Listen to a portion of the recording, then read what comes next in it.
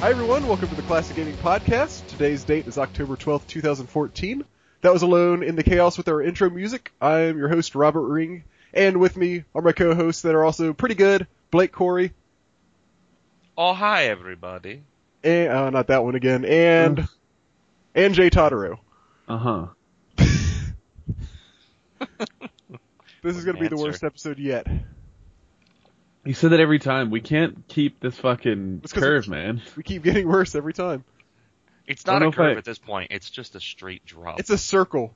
We started off doing really bad, and then we got to a point where we started doing better, and now we're looping back around again. If it's a circle, then are we going back in time too? Because on a graph, one of our axes is based on time. Mm-hmm. So how are we looping back around like a circle? Are we going back to redo the first cast? Do you have a TARDIS? This is the Classic Gaming Podcast. We're always going back in time. Oh my god. I hate you. You're setting these expectations way too high, Robert. I can't handle this stress. Jay, you sound tired. I am tired. It's the time I'm normally asleep. I can tell. Oh yeah? Yeah. Well, You want to talk about news, or do you have anything super exciting to get out of the way? I have news. I have no news. I'm kidding. Okay. All right Blake? then. Got him. Go Okay. right ahead. We'll go into news. How about that? Yeah. Let's Okay. do that. Dragon Warrior. You know the Uh-huh. Nintendo game? Yeah, Sure. the game Yeah. that I played Yeah. a couple months ago. Yeah. Well, I played It the second one. it was remade on Super Famicom, and I actually don't know if it was on SNES in the States or if this was only Japan, but it was remade in Japan on Super Famicom as Dragon Quest. And I think basically just given a graphical overhaul. And then Dragon Quest 2 came out, and there were a ton of sequels that I actually never knew about. Right now, since the last episode, Dragon Quests 1, 2, 4, and 8 are out on iOS and Android.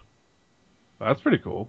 Huh. Are Yeah. they actually? Have you looked at them and made sure they actually look good and they didn't try to update them or do dumb shit to them? Yeah, they look, Okay. from what I've seen, they look like these were the remade versions of them, but they were remade for Super Famicom, so it's not it's not like the Final Fantasy ones. Yeah. Or You knew some- where I was going. Yeah, I knew where you were going. It looks like Super Nintendo quality. Okay. That's pretty legit. Yeah, it looks pretty cool. It's kind of weird that they have such random, like, the first two, obviously, and then they skip to 4 and 8. It's kind of weird. But still pretty cool, so check those out. Those just came out recently. Have you heard about the Warcraft 3 stuff? No. So this was news that IGN found out. In the last update for the Battle.net client, it apparently, if you go and look into the files, it included icons for Warcraft 3. I think specifically it had some Frozen Throne expansion icons. I don't know if it had any base Warcraft 3 or only Frozen Throne stuff, but the implication, of course, is that they're gonna release Warcraft 3 on Battle.net possibly in the near future. Huh. Yeah, because they've gone back and they released certain older games I've seen in some of their use map settings and stuff like that. That's Uh-huh. interesting. Yeah.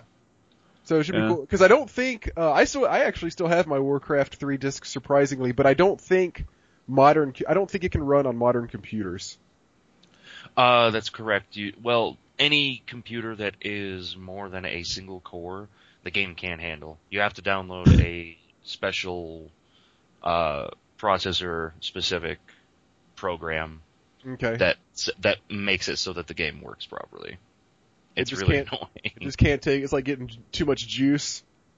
Yeah, and then it just ends up running at like 10 FPS or even worse or something. I don't remember. But I went back to play the game. I don't remember how many years ago it was. I think it was back when I was only using a quad core, and you have to get like a special program. Yeah. Very weird. One time, on this was like, not recently, but it was maybe 3 computers ago, which is, for me, which is kind of, obviously a pretty long time. Yeah. Maybe even 4 or so. I tried installing, it was either Monkey Island or Loom, one of those really old games, and apparently, like, it technically worked, but apparently like the games would run at a percentage of the speed of the processor or something like that because it just ran like so incredibly fast that you couldn't do anything with it. Yeah, a lot of the old DOS games are like that. Like even pre Wizardry Bane of the Cosmic Forge, like some of the old stuff from like before graphics really became a good thing. Sorry, my cat's being stupid. Oh no, not again. No, she's fine this time. I yelled at her again. Okay. So yeah, one of my friends, I can't remember what the name of the game was. It may have been like Zoop or something. Zoop. You know what? It actually may have been the game that Cosmo played at SGDQ. I cannot remember the name of it right now. But it's this old ASCII kind of a game. Oh, okay. And, one of my old friends that I went to high school with tried playing it. He was trying to play it in 2000, like, I think it was when we were still in high school, so pre-2004. And because of his processor and everything, the game ran at like 2,000% speed. Yeah. What the shit? It was fucking hilarious. That's pretty impressive. Awesome. When I can't wait for more people to come out and make it so like some of these older games are more playable easier. Mm-hmm. Because there's like so many old games that I would love to go back and play on my computer that I like download and try to get them running, and it's just a pain in the ass to do. Yep. Yeah. I think with like the old Scum games that run on that system that all the LucasArts games were on, I think those at this point are ported over fairly well from what I've heard. I've never actually played them on that, but I've only played like the official releases. Mm-hmm. But I think a lot of those people have gotten working pretty well.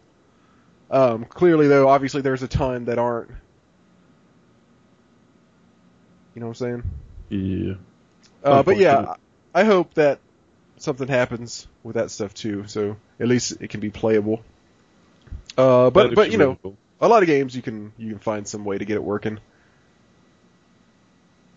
Did you guys ever play a game? This is pretty off topic, so it's not even really tied to anything, but I was just thinking of it recently. Real quick. So did either of y'all have Sound Blaster cards like a long time ago when it first came out? Did you? So. Okay. Did you? You know, it came with like a few programs with it that you could install to kind of like test out the sound. Man. One of them was called Dr. Spaetzo. Mm-mm. You don't remember that? No. It was supposed to be like a psychologist, like computer that you could like type in your problems and he would try to help you out. What? No, I've never heard of this. Yes. I used to play this game so much just to see what kind of stuff I could get him to say. Cause it would like actually talk to you based on like the kind of like based on your input. Mm-hmm. And it was fairly limited, but one thing it would do that was pretty cool was if you told it to say something, it would try to say whatever you typed. Keep in mind, this was like early 90s or late 80s maybe even. How many inappropriate things did you get it to say? Dude, all the time. I would go over to my friend's house because one of my friends, at one point, like when we got a new computer eventually, we gave my old computer to one of my good friends, and so whenever I went over to his house, that was like, we would just sit on there and like tell it to say inappropriate things. But like, yeah, I would sit here and try and like tell you what the guy sounded like talking, but it would just bore you. I think probably I'm the only one who would find any joy in that, because it basically just sounded like a robot talking to you. And one of the things we would do is like type say, we would tell it to say, and then just like mash on the keys. And he would just sit there and literally go through every sound that you press. He'd be like, ask. Oh, yes. Yeah, Ventrilo used to do something along the lines for that. Oh, really? Yeah. Oh, yeah. We would always go to each other. That's pretty good. Anyway, I wondered if anybody else had played Dr. Spaetzo. I never really figured out if it was supposed to legitimately like be a sort of self-help thing, or if it was just kind of like a fun thing to play around with that was sort of like it was supposed to be a psychologist, like I said. I never really understood whether it was actually supposed to help people. I wonder if it seems like almost like an afterthought, you know? Yeah. Like they were like, oh, what kind of software would be fucking random to put with this? What, I know. One thing that was kind of weird, the word why he pronounced way, but it was one of the words that he was programmed to know, which is really weird that he didn't know how to pronounce it. So like, you would say like, oh, I'm having a bad time. My wife, like cheated on me and then ran out and burned my house down or something like that. And he would say like, I understand you are upset, but way? What? That's so weird. It was pretty weird. Anyway, enough of that. We got one more news item to talk about. Oh yeah? And, unfortunately I don't have any kind of alcohol nearby because you really kind of need it to talk about this. There is a Myst TV show series in the works. Really? Are there any more details than that? I mean, is it who's making it? It's going to be also some sort of tie-in to like a iPad app or something along those lines. What? Mm-hmm. Do you know what channel it's going to be on, just out of curiosity? No. Okay. I know that Legendary TV and Digital Media are the ones making it. Huh. That's like so random. Like I'm curious like how they're gonna execute that. Probably by fucking it up. Yeah, that's what I was thinking. Not to be a negative Nancy, but yeah, well, I'll be negative about this because it sounds like a fucking shit idea. Nice. That is really interesting. Basically, all the info. This was news announced on Deadline.com, by the way. All of the the few details that have been released about it is basically like marketing talk. That would make sense. Cyan is, I guess, the developer or the owners of the property at this point.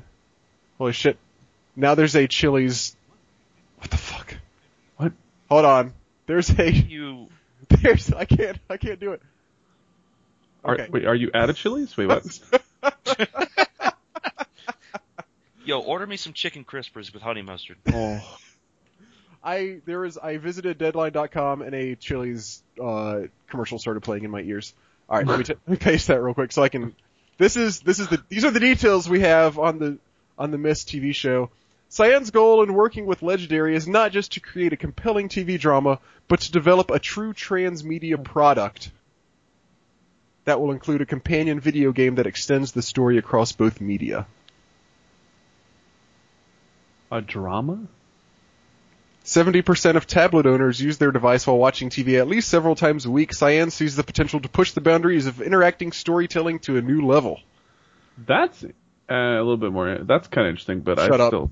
No, I meant the jackass. I meant the concept of interacting with your tablet to the TV, not for that dumbass of a show.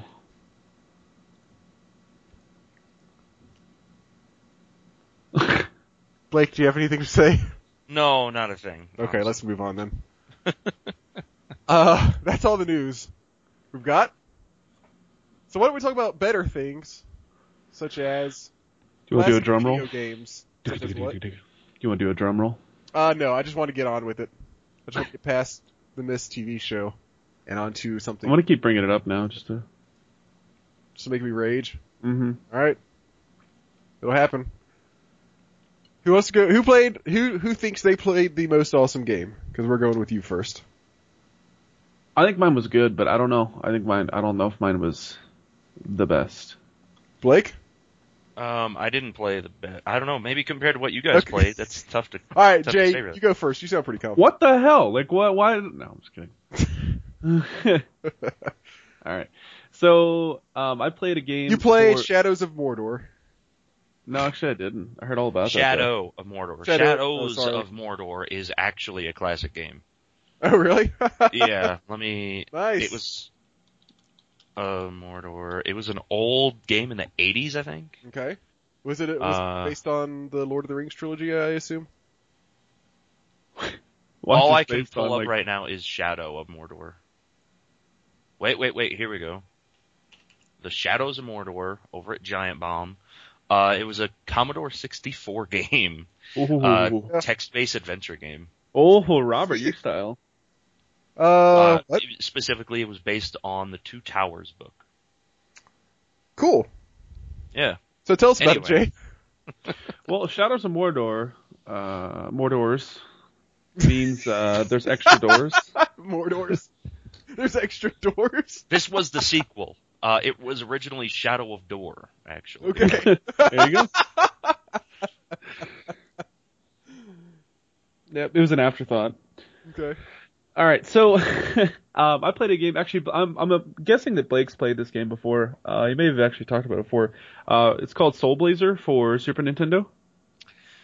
I have played it, but I don't think I've... Oh, wait a minute. You know what? I talked about that on the Lost episode. Oh, did you really? Yep. That I sounds remember the good. box art. So Soul Blazer is for Super Nintendo, like I said before. Essentially, I was looking for a new variety of games, and I was just like searching around, and I happened to stumble across it. And I'll be honest, I really, really enjoyed playing it. It's super duper fun. It's a dungeon crawler / action RPG. And essentially, you start off. It's just like an RPG, so you like start off, and you can like level up, and you get like equipment and abilities to use. And what's like, Robert, you'll appreciate the crap out of it. It's so random. So you basically, when you're in a dungeon, you'll walk by these nodes, and when you get close to them, they start spawning creatures. And when you clean up the nodes, the mobs stop spawning. But then you can step on the node, and it basically will give you, or it'll basically revitalize something back to life, which is redundant. But it could be something like, sometimes it'll recreate like a house in the city that you go to, and there's like people in it. Other times it'll be something as random as a fucking goat or just flowers. Uh-huh. And so you like kind of slowly reconstruct the city, and you can like interact with the city once you start reconstructing it. So like, you will get a bunch of houses back, and then you can go rest at the houses, or get like somewhere like a market where you can buy things. And what's really funny is, like, you know, like in RPGs, like when you save somebody and they're like a vendor, and they're like, "Oh, thank you so much for saving me. Oh, here, you can buy all my stuff. It's super expensive." Yeah, I know Like, exactly what you're talking about. In this game, like when you save the one of the towns, it's really funny because the lady's like, "Thank you for saving me. Here, you can have it all for free." Nice. I'm like, all right, well that's how it should be. I just fucking saved your life. No, but the game it's really fun. Like the learning curve is interesting. Basically, like when you first get dropped into it and you're learning the creatures, you get shit on a lot because you're like, okay, I don't know what this guy's gonna do. I don't know their movement patterns. I don't know if they can go through walls or like shoot abilities through walls. But like over time, you like slowly kind of work your way through it, and you get progressively further and further.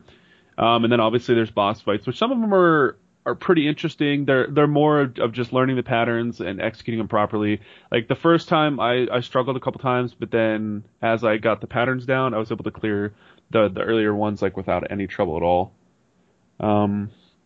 Overall, the game is pretty damn fun. Music is whatever. It was just kind of normal RPG type music, nothing special. And trying to think what else was like really catchy about it. Like the spells in the game was kind of cool because you basically had this orb that's like spinning around your character, and based on the direction you're facing, when you fire your spell, it shoots from that location.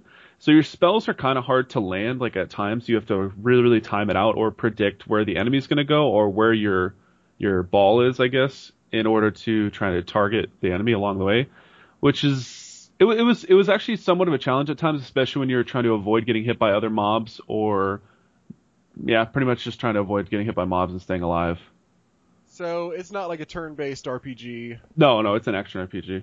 Okay. No, it's an action RPG more like Illusion of Gaia and Secret of Mana. Yeah, there you go. Is it kind of like, I haven't played any of those. Is it kind of like Zelda? A little bit. Yeah. Like the fighting, yeah. Like the fighting, I mean? Yeah. It's a fighting. top-down perspective, and it's the same kind of movement like that. Just like Zelda. Yeah. It's a Zelda clone. It's like Mordor. Okay. It's got more doors. It's got Mordor. I didn't really pay attention to the story at all. Like it didn't, like older games like that. It's hard for me to pay attention to the story as much now. Mm-hmm. I don't know if there was anything to it. Blake, correct me if I'm wrong, but I just didn't see much to it in terms of It like. was probably mind-blowing. Bits and pieces. It had some feelsy moments and characters die and stuff. It was surprisingly, that whole series is a little bit more, the ideas it uses are a little bit more mature than a lot of the things you'd see around then. Like, they talk about death and, people that are like genuinely bad people, some stuff like that. It's a good idea, but the problem is they end up being really, really childish about it, which is what I don't like about that That's series. funny. Childish how? Like, it's very heavy-handed, and just the writing approach, it's a lot of stuff that feels more like it's being written towards a preteen. Okay. Alright. I'll take that. Overall, like, the whole Yeah, okay. series, it's Soul Blazer, Illusion of Gaia, and Terranigma. And I feel like, to me, Soul Blazer was the one I ended up enjoying the most. Oh, I'm glad I picked the right one. Oh yeah. Yeah. Sweet. How far did you get into it, Jay? I'd say a couple hours into it, Okay. at least. So you It's beat a it pretty how short many game. times? Yeah, right. No, I mean, because I kept dying, so like I was like, because you have a certain amount of lives, and then you get the shafty shaft. Gotcha. You gonna keep playing it? Is it good enough to keep on playing, or I think so. This I'm is not. alright. I'm gonna move on. It's really fun. Like I think I will continue because I want to see like some of the bosses and like later encounters and stuff. Okay. Yeah. Cool. Yeah. Blake, you want to go next, or you want me to? You go ahead. Okay. Well, I played the game that on episode, I don't know what number, I said was my second favorite game of all time. Who remembers? Show me if you're my real Monkey friends. Island 2. Close. Good guess. Monkey Island Mordors. Even closer. Hotter. Loom. Ah. So Loom is a very early point-and-click adventure game, made, of course, by Mordors. LucasArts. LucasArts. Thank you, Blake. Is that all you're going to say in response to anything from I the think show? so. No, I'm distracted. Okay. Made by LucasArts, very early point-and-click adventure game. It came out, I think, in 1991, which was also the year that Monkey Island came out. Interestingly, they came out so close together. This was, I'm pretty sure it was the first point-and-click adventure game I ever played, and really probably one of the first real computer games that I ever played, besides educational games and really simple classroom stuff. Like Wheel of Fortune, I remember we had that on a floppy disk in our on a 3.5 in our classroom. So the first real actual game that you can say, okay, this is a game. This is one of the first ones that I had played. So quick overview of the story. You're this guy who is in this thing called the Guild of Weavers, and it's way far in the future, and your people have figured out how they can affect reality by weaving things in a certain way on this great big loom that they've created. They're scared of you, however, for lots of reasons I won't get into, and they never really taught you the way of the Weavers Guild. But then one day, they're trying to decide what they're going to do with you, and it kind of seems like they're going to do away with you. All of a sudden, a swan flies in, turns all of the elders into swans so that they cannot attack you, and then one of them drops the staff, you pick it up, and the last thing that one of the guild members says to you is that you got to get off of the island, and because it's about to be destroyed, basically. So it's kind of for back in the day, it's a pretty they gave it a good amount of story. It's not just here's your staff, go kill people with it, or something like that. But it's then again, compared to today's storytelling, it is lacking on some things, exactly what's going on here. It's doesn't fill in all the details that really make it make sense. But for back then, it was a pretty strong story. Also, it's worth mentioning that the game, when you bought it, originally came with a cassette tape, and the cassette tape had backstory, with full voice acting and everything, so you could play it and kind of listen to what the backstory of the game was leading up to the point where you start the game. So that's kind of cool. unfortunately, I didn't have access to that. Although I guess I probably could have found a video or something of it somewhere, but I didn't really look. So, that's what happens when you start the game. Now, the difference between this and basically any other point-and-click adventure game is, you do not have any inventory. You don't have any, like on all the other point-and-click adventure games, or most of them, at least back at this point in time, you would have taste, touch, talk, like listen, look, and those were kind of all your options. So if you got to an object, you could try to like pick it up or like look at it to see like what it looked like, or open door and all this kind of stuff. There's nothing like that. The only mechanic in the game is, obviously you point and you can walk around. Aside from that, when you click on objects, some objects will play a series of notes. And at the bottom of your screen, there's like a bar staff with notes on them. And if you click on an object and it gives you a series of notes, then you write physically on a piece of paper, you write those notes down, and those notes are a spell. And you use these spells on other objects to make them do things, and that's how you progress in the game. That's like what the puzzles consist of, is you figuring out what spell you need to cast on certain objects, and you play them you cast the spells by playing the same series of notes. So, for instance, there's this one part in the game where you come across like some green dye. When you click on it, it plays 4 notes, and then if you go up to an object and click on it and then play those 4 notes, then you're trying to that's your green spell. You're trying to turn it green. There's one for opening that you'll use to try to open stuff. And another one that you get early on is turning straw to gold. So if you find some straw and it just so happens that you need to turn it to gold, then you go up and play the straw to gold spell, and it'll turn the straw to gold. The cool thing is, this is sort of a spoiler, but not really, because it happens fairly early on in the game. What you eventually learn is that if you play the spell backwards, it will do the reverse of the spell. So if you play your open spell backwards, it'll close things. If you play your green spell backwards on something green, it'll turn it white, and so on and so forth. Wait, if you turn... Oh, okay, I got you. You got it? So, like, if you go out to something white and do the green spell on it, he plays the notes and it turns green. If you see something green, you do that backwards, it turns it white. That's how, like, all the spells in the game work. So, really cool setup. The visuals are also really awesome. Like, it was, like, playing this game... The last time I played it was, like, probably when it first came out. The visuals are exactly like I remembered them. They're all really good for when the game was made. There's all sorts of cool stuff. So you see, like, there's a city made out of, like, green glass. There's dragons and stuff like that. And there's every place in the game looks good. They really did a job of, like, rewarding you with progress, if by nothing else than with, like, really cool looking visuals and scenery and characters and stuff like that. The voice acting was was also surprisingly good. I've complained about like every Sierra game I've played so far that the voice acting was terrible.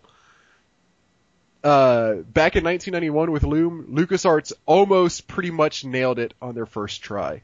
I was really impressed. The one exception to the voice acting, unfortunately, is the main character. He doesn't sound quite right. Like, the voice acting is pretty good, but it doesn't sound like he gives enough levity to the events that are going on. Like, something big and major, like cosmic will happen, and he'll be like, whoa, like, glad I, like, dodged that thing, or he seems really casual about the things that are going on. But all the other voice acting, I feel like, is pretty appropriate. It gives enough weight to the events that are happening. When I played the game, I actually didn't have a sound card that could support the voice acting, so I just played it with the text, like a lot of people did back then. And I kind of wish that I could have just played it with only the text also and no voice acting, but there's no option for that on the version of the game that's available on Steam now. But as I said, overall the voice acting was really good, so it didn't really turn out to be a problem. I did kind of wish that I could play it the way that I remembered it, though. The tone and the overall story of the game is really pretty good. It goes to some kind of like crazy like places which back in 1991, or at least for an 8-year-old in 1991, were like mind blowing. Like I remember especially a lot of the stuff that happens toward the end. I was just like, holy shit, who could possibly come up with this? How is this like, how can anybody imagine this? How is this happening right now? Like I couldn't even, like it blew my mind. Unfortunately, now going back and playing it, it's not nearly as strong. Like it's pretty cool, some of the stuff that they do, but a lot of it is like they're trying to be crazy and psychedelic, and it's like, okay, wait, but how does this actually like make sense? Like what actually is going on right now? Like I feel like it's the same way that a lot of JRPGs and anime and stuff like that are nowadays. Like they'll have like some really cool event happen just because it's like really like imaginative and crazy. But like if you think about it, it's like, wait, like what actually is happening? Like this doesn't really make sense, or like I don't quite get what this means. Do y'all know what I'm talking about? Does that make sense to you? Yes. Yeah. Yeah. So that's kind of how it was now. And another kind of sad realization I had playing it now, and you know, it being one of my favorite games of all time, even though I haven't played it in, I guess, 23 years, something like that, is that it's really pretty easy, and that also makes the game fairly short, which all those kind of things kind of combined with the story makes the story not quite as strong, because like all this stuff happens so fast together, some of it doesn't quite make sense, and then boom, it's over. So I mentioned the mechanic with playing the notes that comprise spells. That was a really cool aspect of the game, but that is basically the only mechanic of the gameplay, and it makes the game pretty easy it makes any given puzzle pretty easy to figure out, because you also do not, at any given time, you don't have a lot of places you can go, and you don't have a whole lot of people you can talk to. At the most, really, at any given point in the game, you might have 2, maybe 3 characters that you can talk to. And along with that, there's no like actual dialogue options. So basically every single puzzle in the game consists of you trying to figure out what spell you're going to cast on this or that. And then if you can't figure out, then you just go through your list of spells and try everything, and then try everything backwards until something happens. So a little bit like Myst in regards to just trying shit. No. No? Okay. Nope. No, Myst is more like you have to figure. In Myst, there are a few puzzles that you can like brute force through like that, but most of them, there are too many possibilities where you actually have to spend enough time. You have to spend time figuring it out. You can't just try everything, because the puzzles there are more complex than that. So like I would get stuck, and then like just by the time you learn spells as you play through the game. By the time you're at the very end of the game, you've got something like maybe I would say 16 or 18 different spells. So it doesn't take a long time if you just have to sit there and try everything to find the spell that you're supposed to use. There were like 2 points where I got kind of stuck and couldn't really figure out what to do. Most of the time it came down to me like not realizing that I could click on something and make this other like mini event happen, and then I would move on and figure out what I had to do. And a lot of the time, since there's so few spells, it's also really easy to figure out what you're supposed to do. Like I mentioned the straw to gold spell. If you come across something and there's an enormous like pile of straw, it's pretty clear that you're going to need to turn that to gold. So there's not a lot of like, oh shit, like how am I going to figure this out? Whereas, I always refer to Monkey Island because I feel like that game did a lot of things right. In Monkey Island, at any given point, there are like maybe 10 or 12 different places you can go, and like a ton of different characters you can talk to, and then you have all of the items in your inventory. So you don't know whether you have to give an item to somebody or like combine an item with something else or what. So like you really kind of have to spend some time figuring things. You can't. That's another game where you can't just brute force your way through. On Loom, it turns out to be actually very easy to brute force your way through just about any of the puzzles. It took me about probably 4.5 hours to beat the game.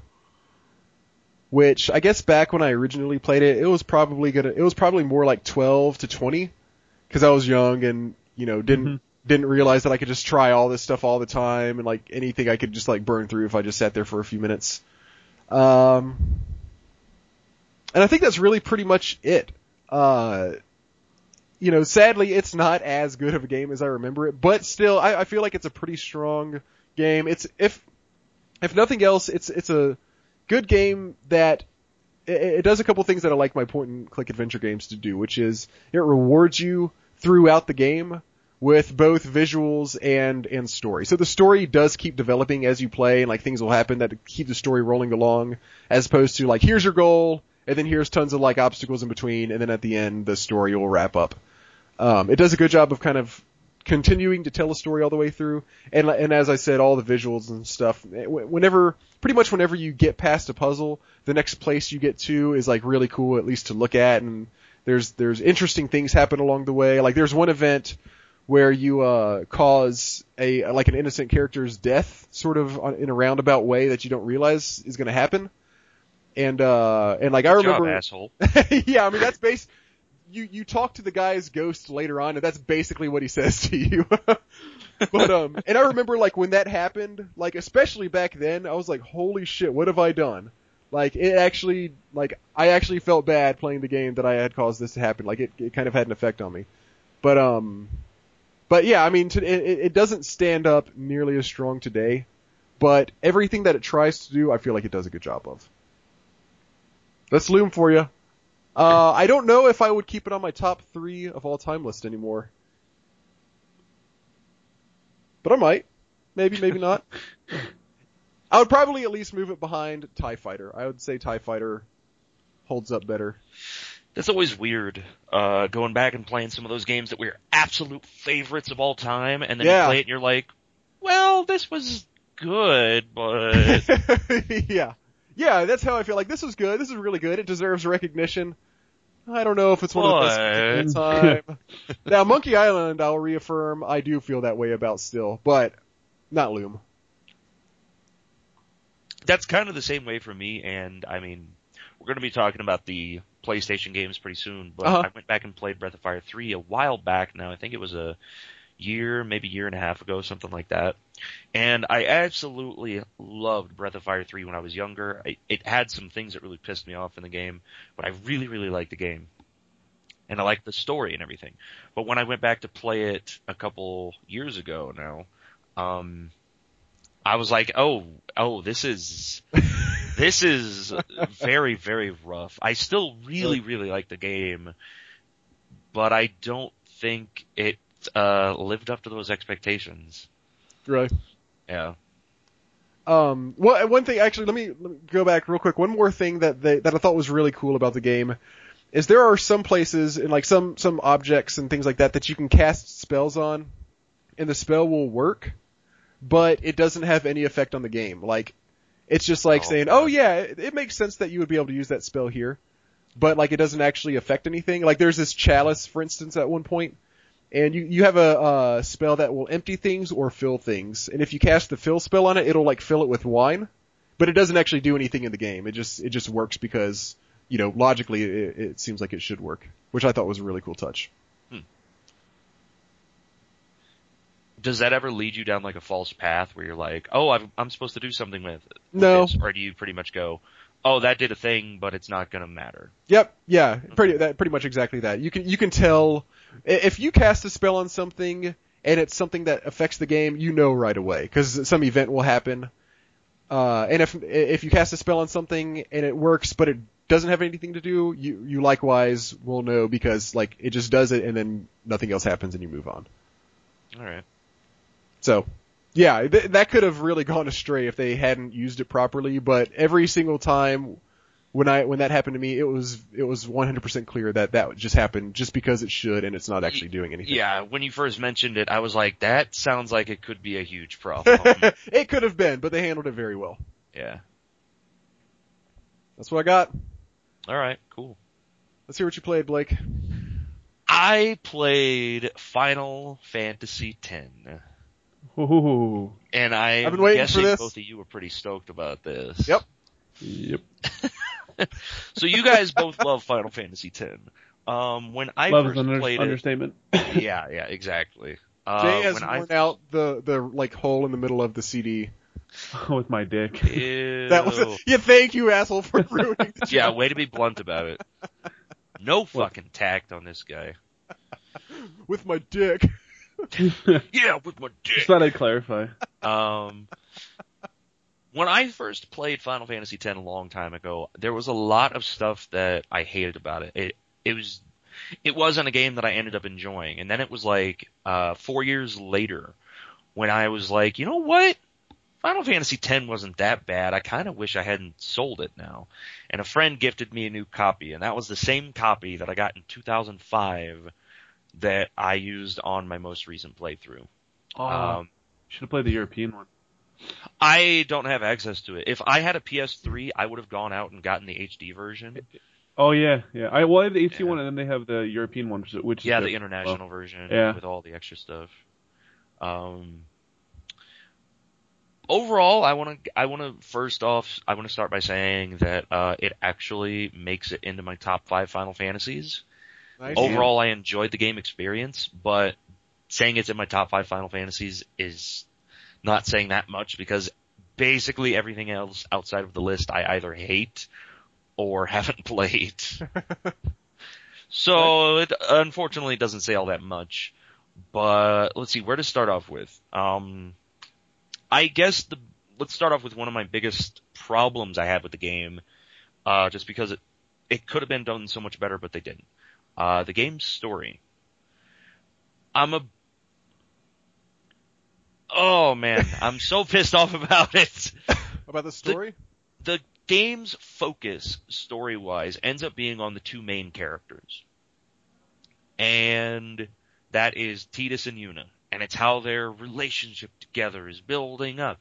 But they're not exactly in a relationship. Blah, blah, blah. Bullshit, wait, hold bullshit. on. Real quick. Is it really pronounced Tidus? I always say Tidus, yeah. Okay. Yeah. I believe the Japanese pronunciation is Tidus. Okay. So, It is, whatever. yeah. That's just what feels right for me to say. I say Titus, don't give a fuck. Yeah. Both of them, whatever. It's not that important. No, I was just curious. Tidus and Yuna, that's the entire focus of the game. That's like the primary driving force a lot of the time, and it's what they default to. The problem with that is that it's a really, really shittily written love story. Mm-hmm.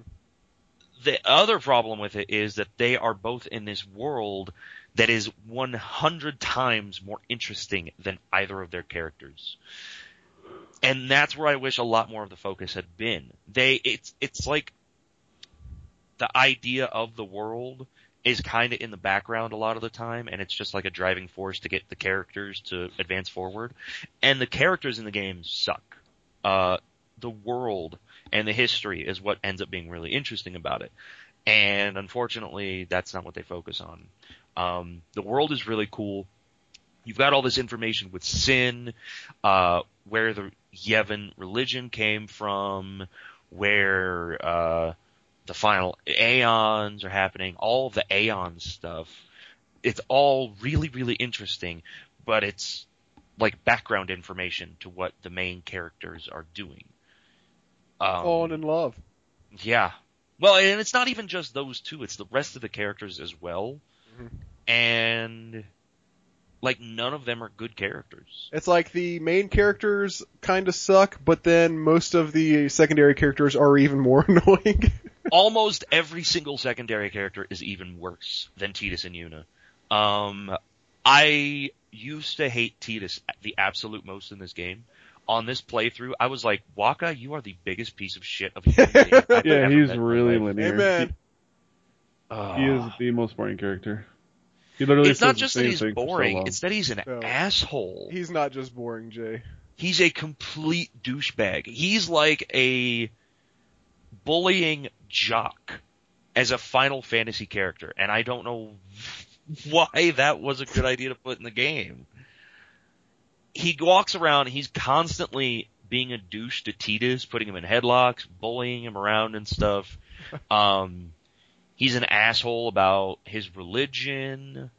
The guy's just a major prick. And he has terrible hair. He's got awful hair. You and wish he you could attacks have with his hair, a Robert. fucking beach ball. Yeah, that's what I was about to say next. I think that might be the worst weapon I've ever seen in a Final Fantasy game. I I think mean, it say has what to you be. will. Well, okay, to be fair, I guess the scales and stuff that you can get in Final Fantasy 12 and tactics of like using math and abacuses to attack your enemies is pretty weird. But just the fact that he's using a beach ball while being surrounded by people with big swords, daggers. To be fair, Lulu's weapon sucks too, but she also doesn't do that much damage by throwing a stuffed doll at the enemies, so it kind of gets a bye there. And her dolls are more kind of like, aren't they more like they give her like ancillary like boosts to her magic Well, and stuff all like of the that? weapons do that, Okay. which is, I'll transition into talking about that really quick. The weapon customization system in this game is one of the things that it does really well, and it's almost, it doesn't do it really well, but it does it well. And it's subtle enough that I end up forgetting about it a lot of the time because of all the other stuff going on. But the game features a weapon customization system and armor customization. You get one weapon and one armor for every character to wear at any time. And you can find new ones. You can customize them with new abilities, new effects. So you can make a weapon that hits with all elemental types if you want. You can make a weapon that has a chance to petrify enemies. It lets you do more than 9999 damage, and it fills your overdrive faster, and blah, blah, blah. And then for your armors, you can put in stuff like, you're immune to being petrified, etc., etc. And it's really, really cool. The problem is that it's very, very annoying to grind for all the stuff you need, all the materials to make these effects on your equipment. So it ends up being a cool idea that until the end game, you can't really take that much advantage of. And then at that point, if you're doing the bonus content, you're forced to take advantage of it. Mm-hmm.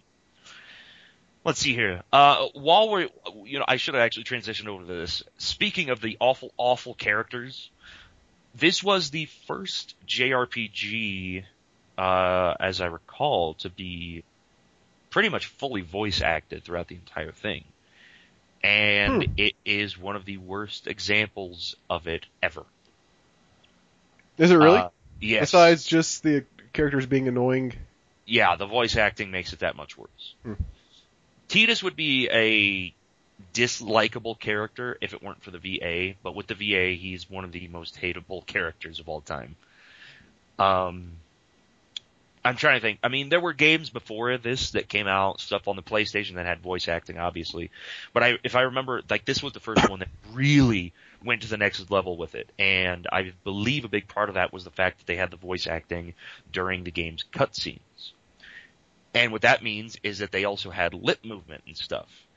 And that's where the problem comes in. Because of the lip movement, I guess the person that was doing the directing for the voice acting usually told the voice actors to try to get their words matched up with the lips on the video. And that means that most of the characters' voice acting felt completely inhuman. Like, no one should be talking the way that these people are talking. Well, it's because it's translated, yeah? Yeah, it's originally in Japanese, so the lips in the videos, in the cutscenes, are all matched up with the Japanese delivery. And they didn't change the videos at all when they ported it over to different languages. Doesn't so sound you've got like a these good different idea. scripts, and people trying to work with the lip movement, and it does not come together whatsoever. Funny enough, what really tipped this whole thing off in my mind was the fact that I've always liked Auron in the game, and blah, blah, blah. Like, it sucks because he's kind of like, oh, I'm such a badass. He kind of exemplifies that trope a little bit. Uh-huh. But that's not the reason I like him. I like him because I dislike him less than I dislike all of the other characters. And the reason for that is his voice acting. He actually speaks like a human being. And the reason he can get away with that is because he's got that big jacket covering up his lips. So you never actually yeah. see him talking, and the guy delivering his lines can talk like he's a human being. That's a really interesting point. That's kind of the same reason that I like Lulu, not because she's like particularly interesting, which maybe she kind of is. I don't really remember, but I remember mostly that like she basically seemed kind of normal and just wasn't annoying as fuck. Yeah, a little bit. I mean, She's a bitch. her character design looks absolutely terrible. The dress of belts More is belts. Yeah. one of the stupidest character designs I think. I didn't think I thought Swear, she was never pretty did. cool. Like, yeah, I guess. Did you look at the lower part of her dress? Yeah, but I mean, like that's true for every single Final Fantasy character ever made. Belts for days. Belts for days. But like the rest of her wasn't that. I mean, like I thought she was pretty cool. Yeah, the rest of her character, it was pretty downplayed. Like, she didn't have much of a character compared to the rest of the cast either. Like, her and Kimari both. Yeah, Kimari didn't really have anything. Yeah. Like, I feel like Kimari probably had more character. Lulu's characterization is the fact that her fiance died before the game happened. I don't even remember that part. Yeah. Really? That's where Titus got his weapon. Come on, pussy, pay attention. That's where who got his weapon? That's where Titus got his weapon. Oh, the Buster Sword? It used to be... Yeah, the Buster. Jesus Christ, get out of my call. I mean, the Transistor Sword. Oh my god. Anyway, so yeah, the voice acting is some of the worst ever. Like, it's not even the good bad like in the original Resident Evil. It's just bad. Dude, the other day I was watching the Jill Sandwich video. Oh my god. And like, see, you can laugh about that VA with Final Fantasy X. It's just like, ugh, someone shut these people up, please. Yep. There is no redeeming fucking factor to this. So those are like the two biggest problems I end up having with the game. Real quick, you said this was one of the first RPGs with voice acting, right? I think that's Yeah. because clearly, obviously, other games had it, but Like I said, Resident Evil, like that was one of the very original games that had voice acting, and it was Loom. Well, yeah. I mean, specifically like on consoles and stuff. There were a lot of so we're excluding PC games. Okay. Yeah, because PC games don't count. You shitlord. Get fucked, kid. I guess I will. Alright, so what else? I guess I'll talk about the last thing I really disliked about the game. Everybody loves the sphere grid, but I've always hated it. Me too. Okay, thank you. I love it. See, people always praise it because, oh, look at all these options and all this choice and shit. Nope. Like what? What? It's a linear path across your own entire sphere grid. No, it's not. You don't have to. You can go elsewhere. Yeah, you don't have to. Sit there for like 50 sphere levels and wait until you finally find a level 2 node. It's not that far. It's like maybe 20 levels, And 23 by the levels. way, your character is complete shit now. Good job. No, it's not that bad. You get Yes, a it decent is. portion of the way. No, it's if you literally, I've done it multiple times. Like, if you wait a decent amount of time, like, you can get to the first key lock and then wait, and you probably have like 10 or 15 points built up before you unlock it. It's Probably. really not that big of a deal. But it unlocks shit abilities for any given character. Not necessarily. It depends how you go. You're That's what's fun generally about it. weakening your team if you do that. For the most part, maybe. It depends what you're gonna do. Like, I mean, certain characters you will just get royally fucked if you like go certain ways. Like, I'll agree with you on that. But there's certain characters that if you go off path, you can actually make some pretty cool builds. Well, the only reason I say that is because of one of the things that I really, really have always loved about the game, which is the combat system. And the way that the combat system is built up is that all of your characters have a specific thing that they are supposed to do in battle.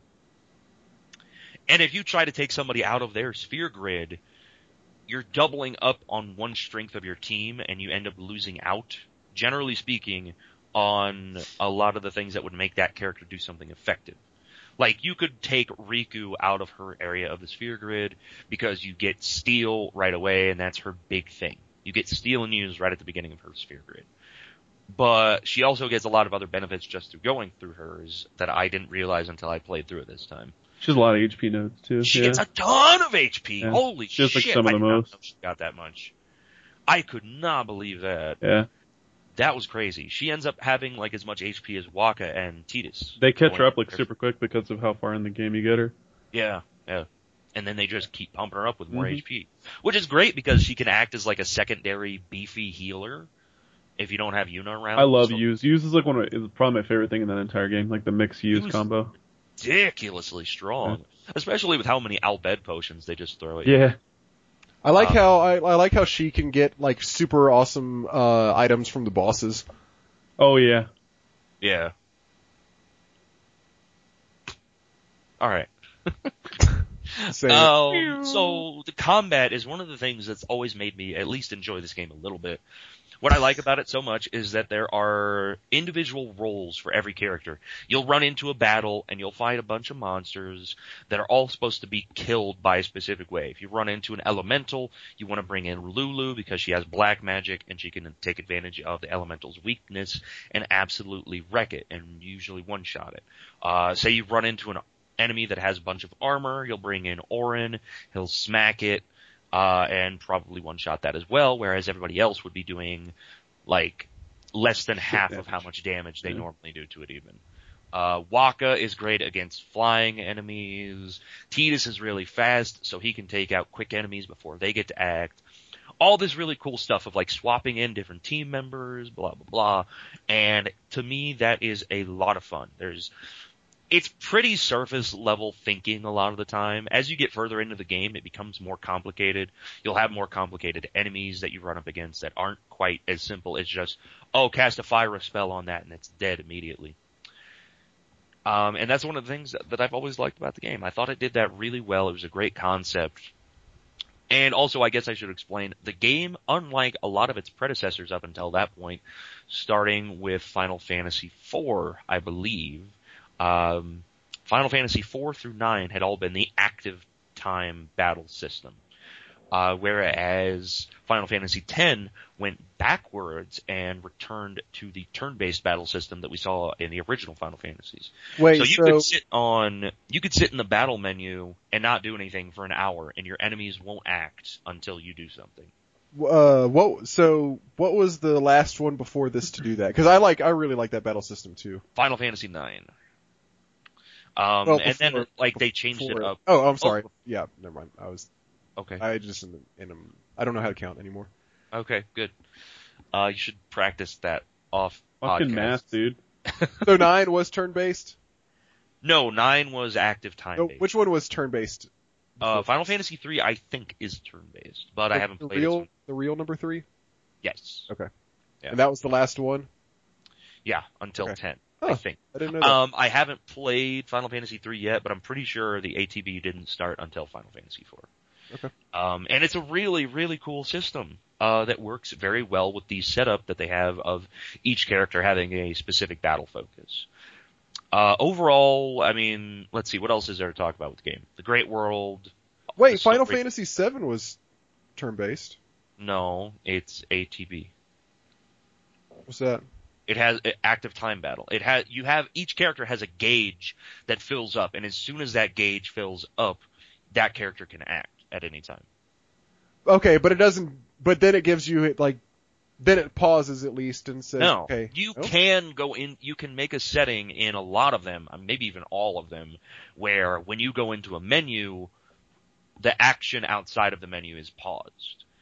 But that's not always on. Really? Yeah. So the ATB systems generally have a system, or they have an option, they have a setting where you can say, when I go into the menu, if I'm trying to figure out what spell I want to cast, or what item I want to use, I don't want the enemies being able to act during that time. But you can turn that on and off. Okay, and I wonder if I play with it off. I wonder if I just had that on and kind of forgot after 30 hours of playing that there was any other, because that's how I prefer it anyways. Yeah. So I probably had turned that on in 7 when I played it, and then kind of forgot that was an option. Right. I think the only other thing I really want to say about the game, I'm trying to make sure that I'm not missing some important stuff. I love all the side content at the end. I really do like the side content. There's almost too much of it, to a degree, because of the monster arena. It brings me back to Final Fantasy VII. That's what it makes me feel like. Well, you know what I mean? like See, Final Fantasy VII has like a very linear, for the most part, side questing thing, like with all the Chocobo stuff. Mm-hmm. Whereas in Final Fantasy X, it's just this huge amount of work that you have to do to get all of the Monster Arena stuff unlocked, and to get strong enough to get the right equipment to be able to take a lot of them on, et cetera, et cetera. That's the only thing I really dislike about it. It's just that there's an extreme amount of grinding. And just how many different things there are to take care of it. Have either of y'all ever beaten Ultima Weapon on this one? Yeah. Yeah.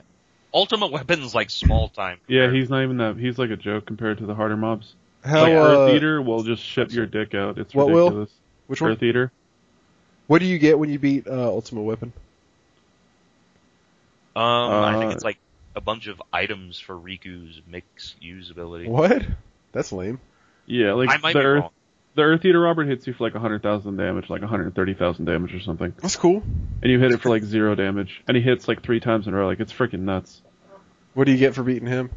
A hand job. He's just a big-ass creature with fists. He gives you a fist job. How did you like the level where you have to press X to dodge the lightning? Oh God, I hate that place. Thunder Plains? Yeah. Was that Thunder Plains? Yep. Yeah.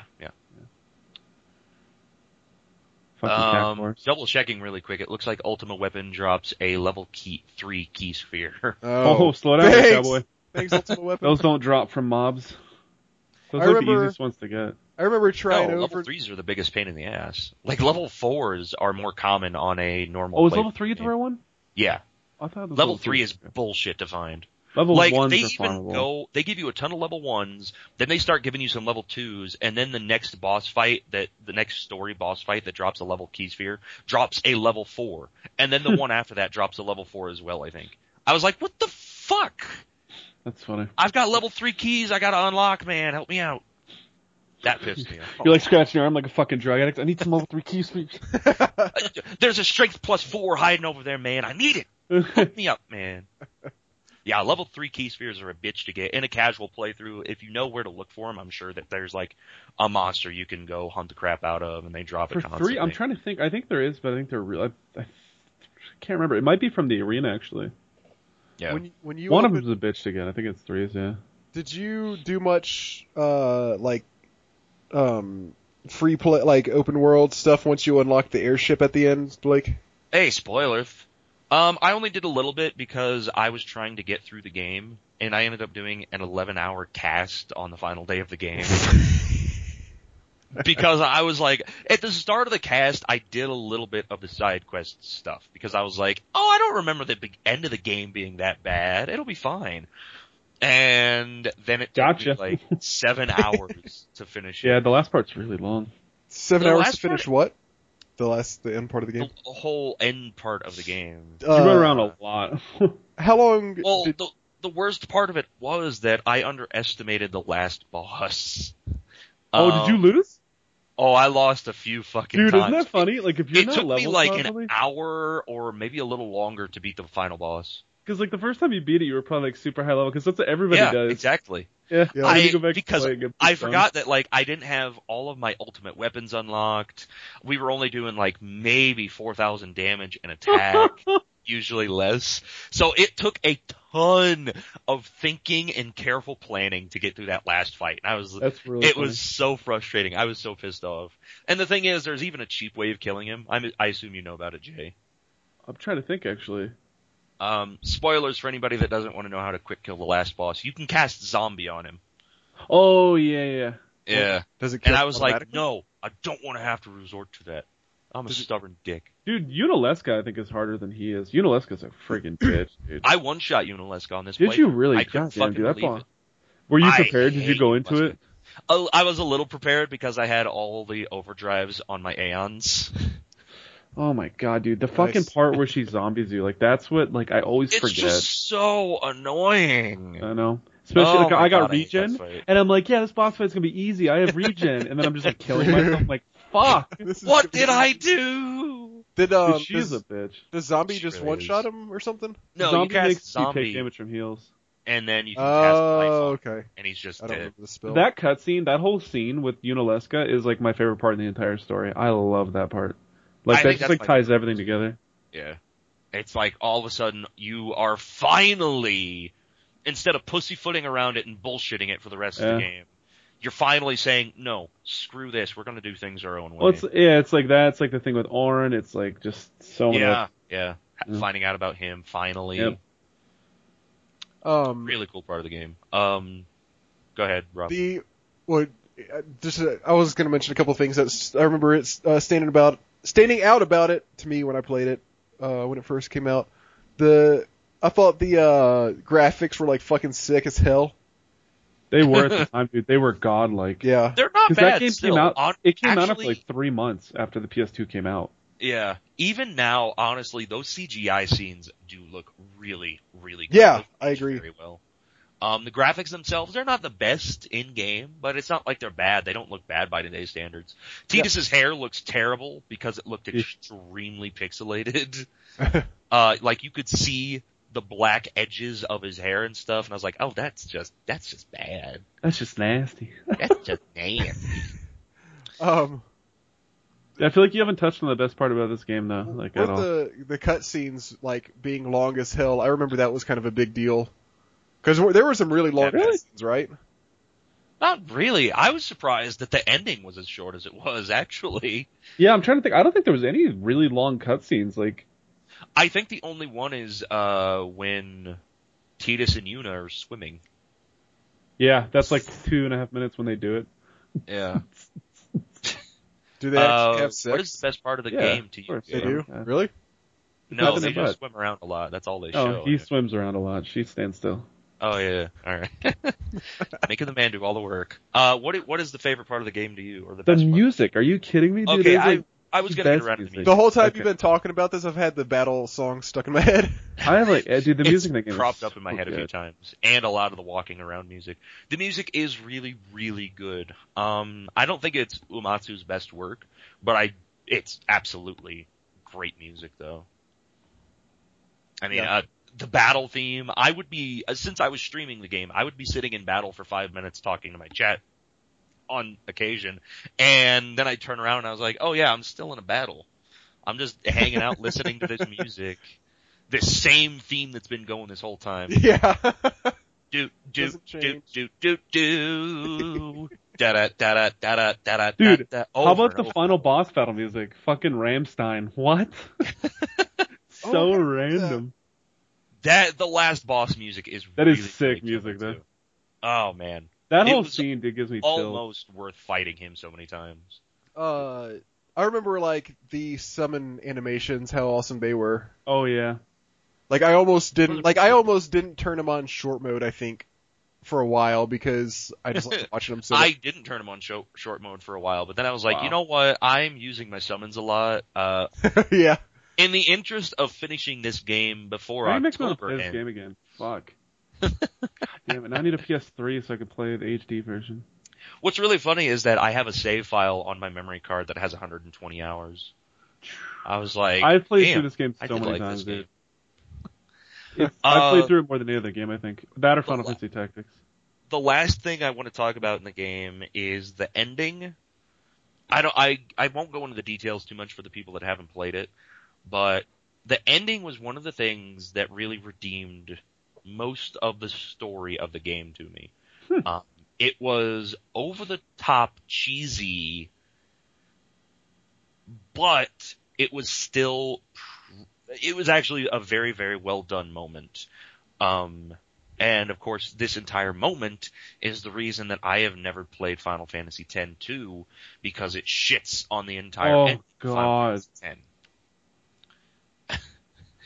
Oh my god. There we go. That's like the whole, oh my god. I totally I've forgot heard about such bad things about that I haven't even looked up to see how it ruins Final Fantasy X because I don't even want to know. that. I really want to talk The about it. reason It's for it so is because the marketing campaign behind Final Fantasy X-2 was basically, hey, you know the ending of Final Fantasy X? Maybe that didn't really happen Just like kidding. that. It's like That it's like always when just they do that when they want to like when you end a series, Robert, and you're really sad because like it ended in a certain way, and the creator's like, ooh, let's make an extra episode where you do a bunch of warm, feely stuff, and it just ends just perfectly for everybody. Ugh. Yeah. Ugh. It was such shit. Fuck that. Fuck it. God damn it, dude. Now I'm sad. So yeah, the ending of Final Fantasy X, I do want to say, as much as I hate like all of the characters, including Tidus and Yuna, the ending for Final Fantasy X actually comes together in a way that is touching and actually a very well done moment. Also, I hate Blitzball. That's the other thing I want. Do you really? I love Blitzball. I loathe Blitzball. You mean playing Blitzball or I concept never played it. Both. The concept of it makes no sense. The execution is stupid because you're stuck on a 2D fucking playing field, even though you've got this giant globe of water that you're supposed to swim around in. Yep. The whole stat system, I hated. The I thought execution. the concept is cool just for like an action sport in a Final Fantasy game. I have yet It's to okay, play... but then the game ends up emphasizing about how cool it is sometimes, and Wakka's a dick because of it. I have yet to play a minigame in a Final Fantasy game that's good. Really? Yep. I like most of the minigames in Final Fantasy VII, but I That's what I also was think a gonna lot of say. that is because I don't. they're not like huge parts of the game generally. Like the skiing minigame. Well, okay, the snowboarding minigame I do kind of hate. Snowboarding, yeah. The motorcycle one's really fun. The motorcycle one is a ton of fun. Some real kind of bad. It's pretty easy though. How many times do you have to play Blitzball in 10?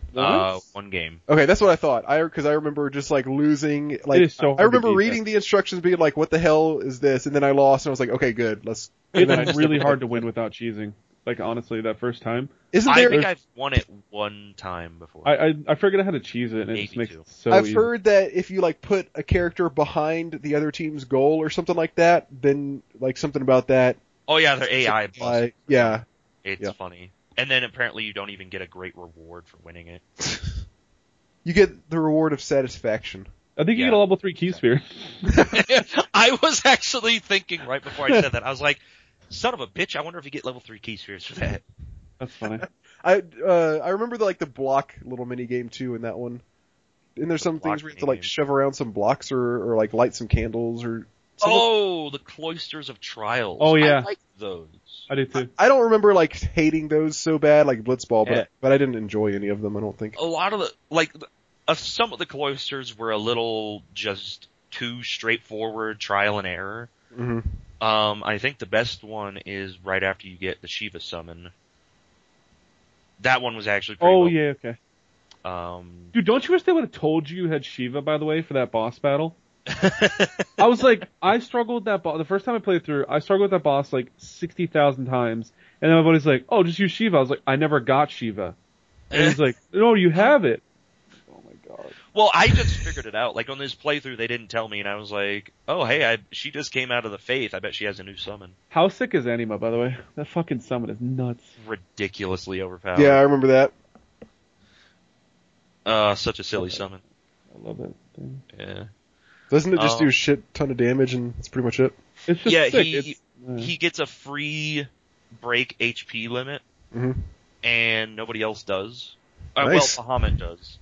And he's very, very simple to get, actually. Well, she is, I guess. And just does absolutely stupid damage with every single attack. Cool. Yeah. So yeah, God, Final Fantasy X. Cool in that game. It's a good game with a lot of issues. It's definitely my top 5 Final Fantasies, I guess.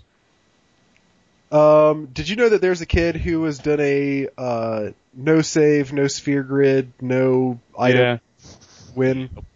Yep. It's freaking crazy. I was reading about like hard modes for it, because I was like doing hard modes for a while with Final Fantasy X. And like some of them, like reading them, like, yep, fuck that, fuck that, fuck that, because like you get 60 hours in, you just die and you're just done. Like, I'd kill myself. How many hours did it take you, Blake, to beat it? I 47. think I was around.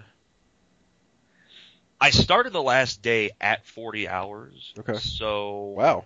I mean, 51. with all the resetting, it was just over 50. Without the resetting, it was about a 49 to 50 hour game. And that was with me just blowing straight through it, nonstop. I basically never stopped to grind. Yeah. The only extra content I really did was getting a bonus summit. Well, okay. I probably did 2 to 3 hours of bonus content. Okay. And that was getting Anima, doing the Chocobo races. Jay, I am so proud of myself. It only took me like 20 minutes to get 000 on the Chocobo race. Damn, dude. I was fucking stoked. Oh, Going man. handy. Going handy.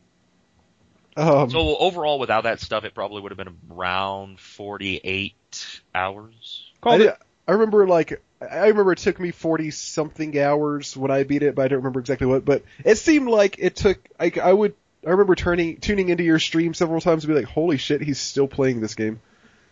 Yeah, it was quite a bit longer than I expected. I thought since I'd already played the game before that, this won't be too much of a problem really. I'll be able to finish it in like probably 35 to 40 hours, you know? Yeah. Nope. Yeah, not quite what happened for me. Because if you go to howlongtobeat.com, which is a great site, anybody that doesn't use it should. Howlongtobeat.com, they say that Final Fantasy X should take about 48 and a half hours. Okay. And that seems about right for what I got on this playthrough. But I also did all that bonus content. Also, I did not end up using Anima in the final fight. That makes it so easy. I know. Well, the thing is, I could have gotten an extra like 20 to 30,000 damage out of using Anima's Overdrive, but that would have been about all I could have gotten for it, because he's a dick and he just one-shots your entire team. No respect. None. Any Aeons you bring out, a lot of the final bosses, they're just like, oh, you got an Aeon, I'm just gonna immediately kill that thing. Oh, I remember that. That does that. It's like, oh, you suck. It's unfair. I want to use my Eons. Yeah. Oh well. So yeah, Final Fantasy X. The Cool. end. Good pick. Good pick. Yeah, Yeah. good game. I was looking forward to hearing about it. Now I did. All right, this week is we're doing 5 because we're doing PlayStation games, and we knew it was going to be easy to come up with 5. We didn't want to restrict ourselves to 3 because I ended up crying. 5? Let's try 13. Let's try 15, 20, Yeah. maybe 80. So, PlayStation had a ton of good games, Yes, but it like something like misfired in my brain, I guess, like when the PlayStation came out, and I remember playing so many terrible PlayStation games. Oh yeah. Like, there's a lot of bad I ones. don't Don't you even worry think about I that. ended up playing a lot. Like, I feel very good about my top 5, but beyond that, I only had a few extras. Like, I don't know what happened, but like, I remember many more like terrible PlayStation games than good ones. Well, there's a lot of bad ones. It has a huge library. Yeah, I was gonna that's say it's true. a massive library. It's kind of like the Nintendo. The Nintendo has some good games, but then out of its 800 game library, like 700 of those suck dick. Yeah, I guess in my case, I just happen to play mostly the shitty You're ones. crazy. Man, there are PlayStation. so many good games we play. No, I looked know through- that's what I'm saying. I know there are. Oh man. Yeah, I could easily have a top 20 and not really be picking. I wouldn't be reaching that hard for any of them. Yeah. Well, let's hear what they are. All right, who's going first? You. Me? All right. I mean, do you want me to start off with all of my honorable mentions? No, Oh, wait, let's do honorable mentions afterwards. All right, hold I on. think Hold on. this- Okay. I left the obvious ones out because it's just I for only only left 5. two like, obvious ones out here. And I mean, I'll talk about them really quick and why I left them out. Well, I'll mention these two now and I'll talk All right. about my honorable mentions later. okay. Okay, so Final Fantasy VII and Final Fantasy Tactics, I left out of There my you go. top 5. We've talked about both of those games a ton on the cast before. I've talked about Final Fantasy VII on here. I actually liked it a lot on my most recent playthrough. It would definitely be in my top 5. Probably my number 2. And Final Fantasy Tactics is my favorite game of all time, so it's Yeah, not hey. even fair to... You want to get tattoos? Final Fantasy Tactics. Maybe. I'm not going to take any out of mine because I think for me it's not obvious what mine are going to be. Even if As long as it's not Metal Gear Solid. even if As your for- number 1 or something. Well, I All right, If Metal anyway, Gear you Solid's know in your what? top 5, you're wasting your time. It's a waste of a spot. I'm just gonna leave mine as it is. We're going on. All right, my number 5 game. God, my list it's so hard to narrow these down I know. because there's like 2 games I desperately want on there right now. But whatever. For now, my number 5 game I'm going to say is Legacy of Kain. Oh my god, I was thinking about playing that again recently. Oh, the Legacy of Kain games are so good. Yeah. The gameplay itself is pretty boring. To be very, very honest and fair, it's basically just a puzzle game with some, quote, action elements thrown in as well. The action gameplay is very bland. The reason that Legacy of Kain and the entire series is so good is the voice acting and the storytelling are some of the absolute best that we've ever seen in video games. Cool.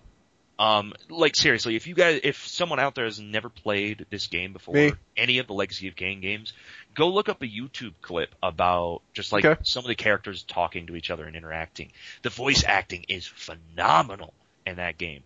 And like I said, the storytelling really keeps you moving forward through the game. How does the voice acting stand up to, like you doing the voices on your stream to... It's almost as good as my bad voices. Yeah. All right. Damn. True story. Don't know if I'm gonna be able to take it. Okay. Jay, what's your number 5? My number 5 is Parasite Eve. Nice. Yeah, Resident Evil meets Final Fantasy-esque kind of leveling and grinding. I always love playing Parasite Eve. I still want to go back and play through and beat him. So Have you done bad. bonus content on that before? I've never beaten them. I've only played, I played them as a kid. I haven't played them Oh, since wow. then. I know, it's been a The long time. ending is insane. The bosses are so cool looking, like, oh god. Yeah, the bosses are really cool. Yeah. And it's a pretty challenging game, too. Yeah. It's like a very punishing. It's so you get a lot creative. of Like, spells and like the stuff. first time I played it, I was like, this is what I want from an FPS or a third-person shooter, I guess. Yeah. But, yeah. I wish I had played either of those Well, games. It's only kind of third-person shooter. It's literally a third-person shooter, but not in the way that we generally think of it. Like you shoot because the it's not third the person that you see in the over-the-shoulder. game. No, you dick. TPS usually means like an over-the-shoulder shooter. No, I but guess you said it was literally, and that was where I was going. with that. I hate you. I hate you. Can't even handle him right now. Fired. All right, my number 5 is. Hold on, let me pull up my list. Final Fantasy Tactics. Are you serious? Yep. Really? Uh-huh. That was unexpected. Really? Yeah, you I beat didn't that even game? know that you played it. Final Fantasy Tactics? Dude, Yeah, I we played it had for a a long huge time. conversation. This was like an ongoing theme. I only remember Jay playing it. I don't remember. This Robert was played it an on an ongoing iPad. theme of the first, 11 episodes of the podcast. You guys talked about it every single episode, and I was like, yeah, I kind of remember that because I played it like intermittently over a year one time and got like 10 hours in. And then every time you were like, you have to play it all at once. And then finally one episode I was like, hey, I beat Final Fantasy Tactics. I'm very sleep deprived lately. I'll just blame it on that. So, alright, so tell us about Final Fantasy Tactics. I don't know why anybody would like Do we that. really have to hear about this? If you're not familiar with it, it's a part of the Final Fantasy series. It is a strategy RPG. You play as characters in a fantastical type of universe. You have weapons and You're such an asshole. Probably the best game ever made. God. So really strong. It's a strategy RPG. Very heavy on the story. The gameplay mechanics, like the actual battles, are really fun too. It's just a turn-based strategy RPG. Hopefully, everybody pretty much knows what that is. You get to you build up your party as you go along. It's just overall, you unlock tons of classes, which adds a lot to the gameplay because there's a whole lot of variety that you can like level up your characters in certain ways. And as you guys have said over and over and over the past year, that the story is really, really good as well. Yeah. What big major thing am I missing out that's super obvious that I forgot to say? Is that pretty much? Great music. Is that pretty, Yeah, I was about to say the music. Okay. Alright, You so don't- that's tactics. you don't Let's even care. move on from that, please. Let's go. Let's go. Am I next? Yep. Okay, hold on. I gotta sort this friggin' list out. This is so hard, man. Alright, I guess I'll go with this as my number 4. This was a game series that, like, I got into, which is surprising because I never cared about big mech stuff all that much. But I love Armored Core. Dude, I played the demos for those games. The demos were so good. The games themselves were so friggin' awesome. They are an absolute blast to play. If you like big mechs at all, I highly recommend checking them out. It's actually a third-person shooter kind of a game, now that I think about it. And what you do is you get... Yeah, it's an over-the-shoulder game. Over-the-shoulder third-person shooter, Robert. Okay. You shoot the third person you see. That's what I thought. And every other person, too. So what you do is you've got you're part of the Ravens, and you do contracted work. I'm going to kill you. And God damn it.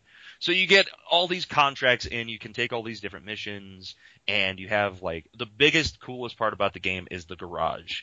The garage is where you customize your mech, and there are, like, 100 or more different parts that you can use to create your mech. You've got weapons in each of your hands, you've got a blade on one arm, you've got machine guns, you've got bazookas, you've got grenade launchers, you've got missiles, you've got rockets, and you can choose all this different stuff to customize it.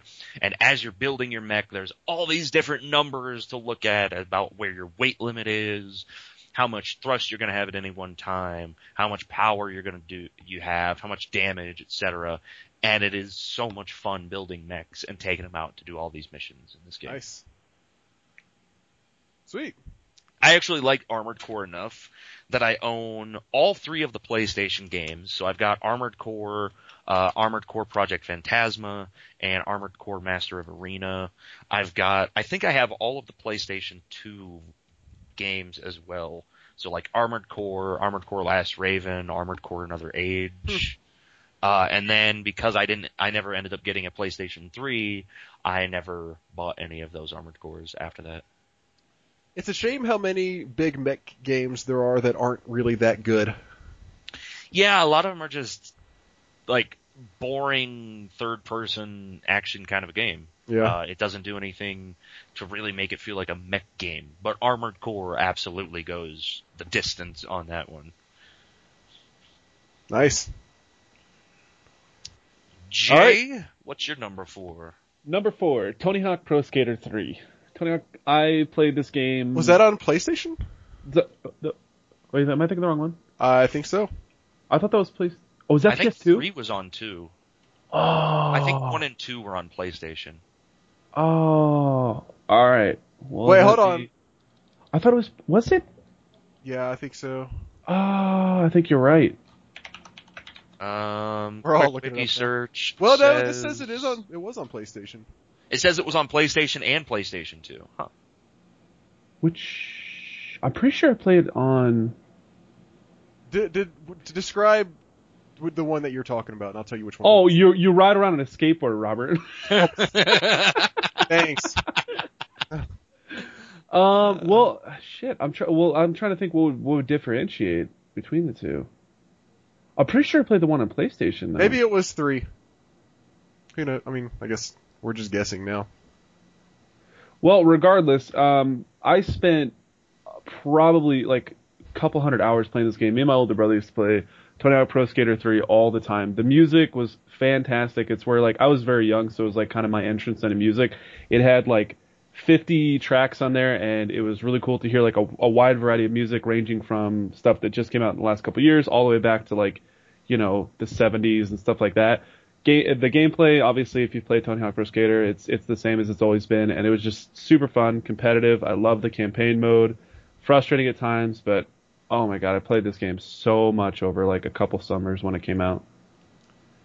I never like understood the draw of the Tony Hawk games until I played one. Mm-hmm. And I don't remember if it was 2 or 3 that I played first. No, I can't even remember. But yeah, I definitely got hooked on it. Not that bad, but I remember like so fun. Definitely going through the period where like, yep, okay, I'm hooked on Tony Hawk now. They were really good games. Yeah. Well, this one was. Underground was really good too. Anyways, was this wasn't the one that had where you could be Jango Fett, was it? I have no idea. No, this would have been too early for that anyways. Okay. It was probably one of the later There was a ones. Probably fourth Underground, to be honest. There was like several more after that, yeah. That was yeah, okay. Anyway, the last one I played was the one with Jango Fett, and whichever one was the one before that was the one that I liked the most. Mm. Okay, my number 4 is Driver. Did you guys play this game? No, I've heard of it though. I have not. Yeah, I've heard a lot about it. People love that series. Yeah, it was really awesome driving. It was kind of like if I remember correctly, kind of like you're picking up people from bank heists and stuff and like driving them, and you're like the getaway driver.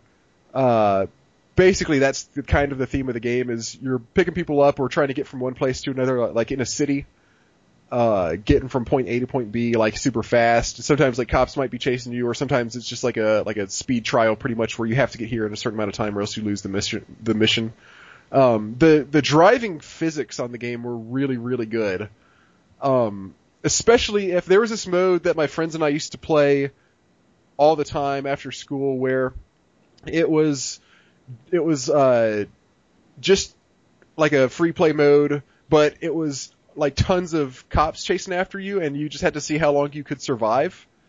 And there was this one part, I think it was either San Francisco or someplace very much like San Francisco that had this big, huge hill, and you could get going like if you went down the hill and then like started going back up, the cops would be coming straight after you. And you would just see all these cops flying over your head because they were going too fast when they got to the top of the hill. It was pretty awesome. Or you could just get up to top speed and like run head on into cop cars or like into like roadblocks that they had set up, and your car would go flying and like their cars would go flying, and we would just like watch the slow motion replays of that over and over again. It was tons of fun. Just the mechanics of the game, the driving was really fun. The mechanics were down, and like the physics were so much fun to like when you got in huge wrecks to watch your cars go flying. Blake's son. Hi. Numero 3. My number 3 PlayStation game. God, I love this game too. This is Mega Man Legends. I knew you were gonna. Sweet. Yeah, it had to be on my list somewhere. It had to make it on there. Mega Man Legends, amazing, cool game. It's, funny enough, another third-person action shooter. Apparently I liked a lot of those, on the PlayStation era anyway. And, oh man, I don't know if I can even say enough cool things about this game.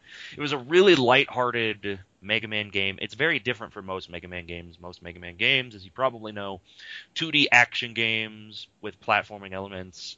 This game, very different from that. It's a third-person game. You're going around. It's an open-world exploration thing. You end up unlocking more tools as the game goes on, more cool sub-weapons. You get lasers. You get things that drop mines. You get miniguns. You get all these cool things to go along with your Buster Arm as well. And some of the new tools. Buster Arm? Yeah. Buster Arm, Buster Cannon. Well, I'm just sad that it has to be called Buster. Okay. Whatever. I think it was called Buster Cannon or Buster Arm. Cool guy over here. Anyway, you big baby.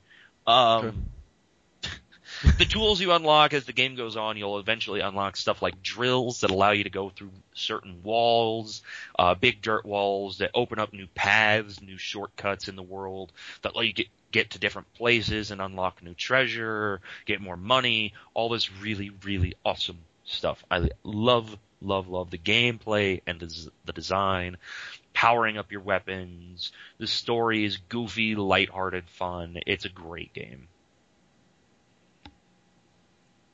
Nice. All right, number three. Twisted Metal. I'm surprised nobody's actually talked about this yet. Oh wow, yeah. Oh yeah. Twisted Metal. If you haven't played it, it's a freaking amazing game. You're a car driver. You have a variety of characters to choose from. They all have different abilities. Vehicles drive and control differently depending on who you pick. Some of the vehicles are heavier and slower, and obviously some of them are quicker and are a lot weaker. But Twisted Metal, great game. Love the campaign. Some of the stories were actually interesting. Like each character had their own background as to why they were competing, and some of them like tied together. And all in all, great game. Spawned a great series, and it's a great job. You didn't even say what you do in the game.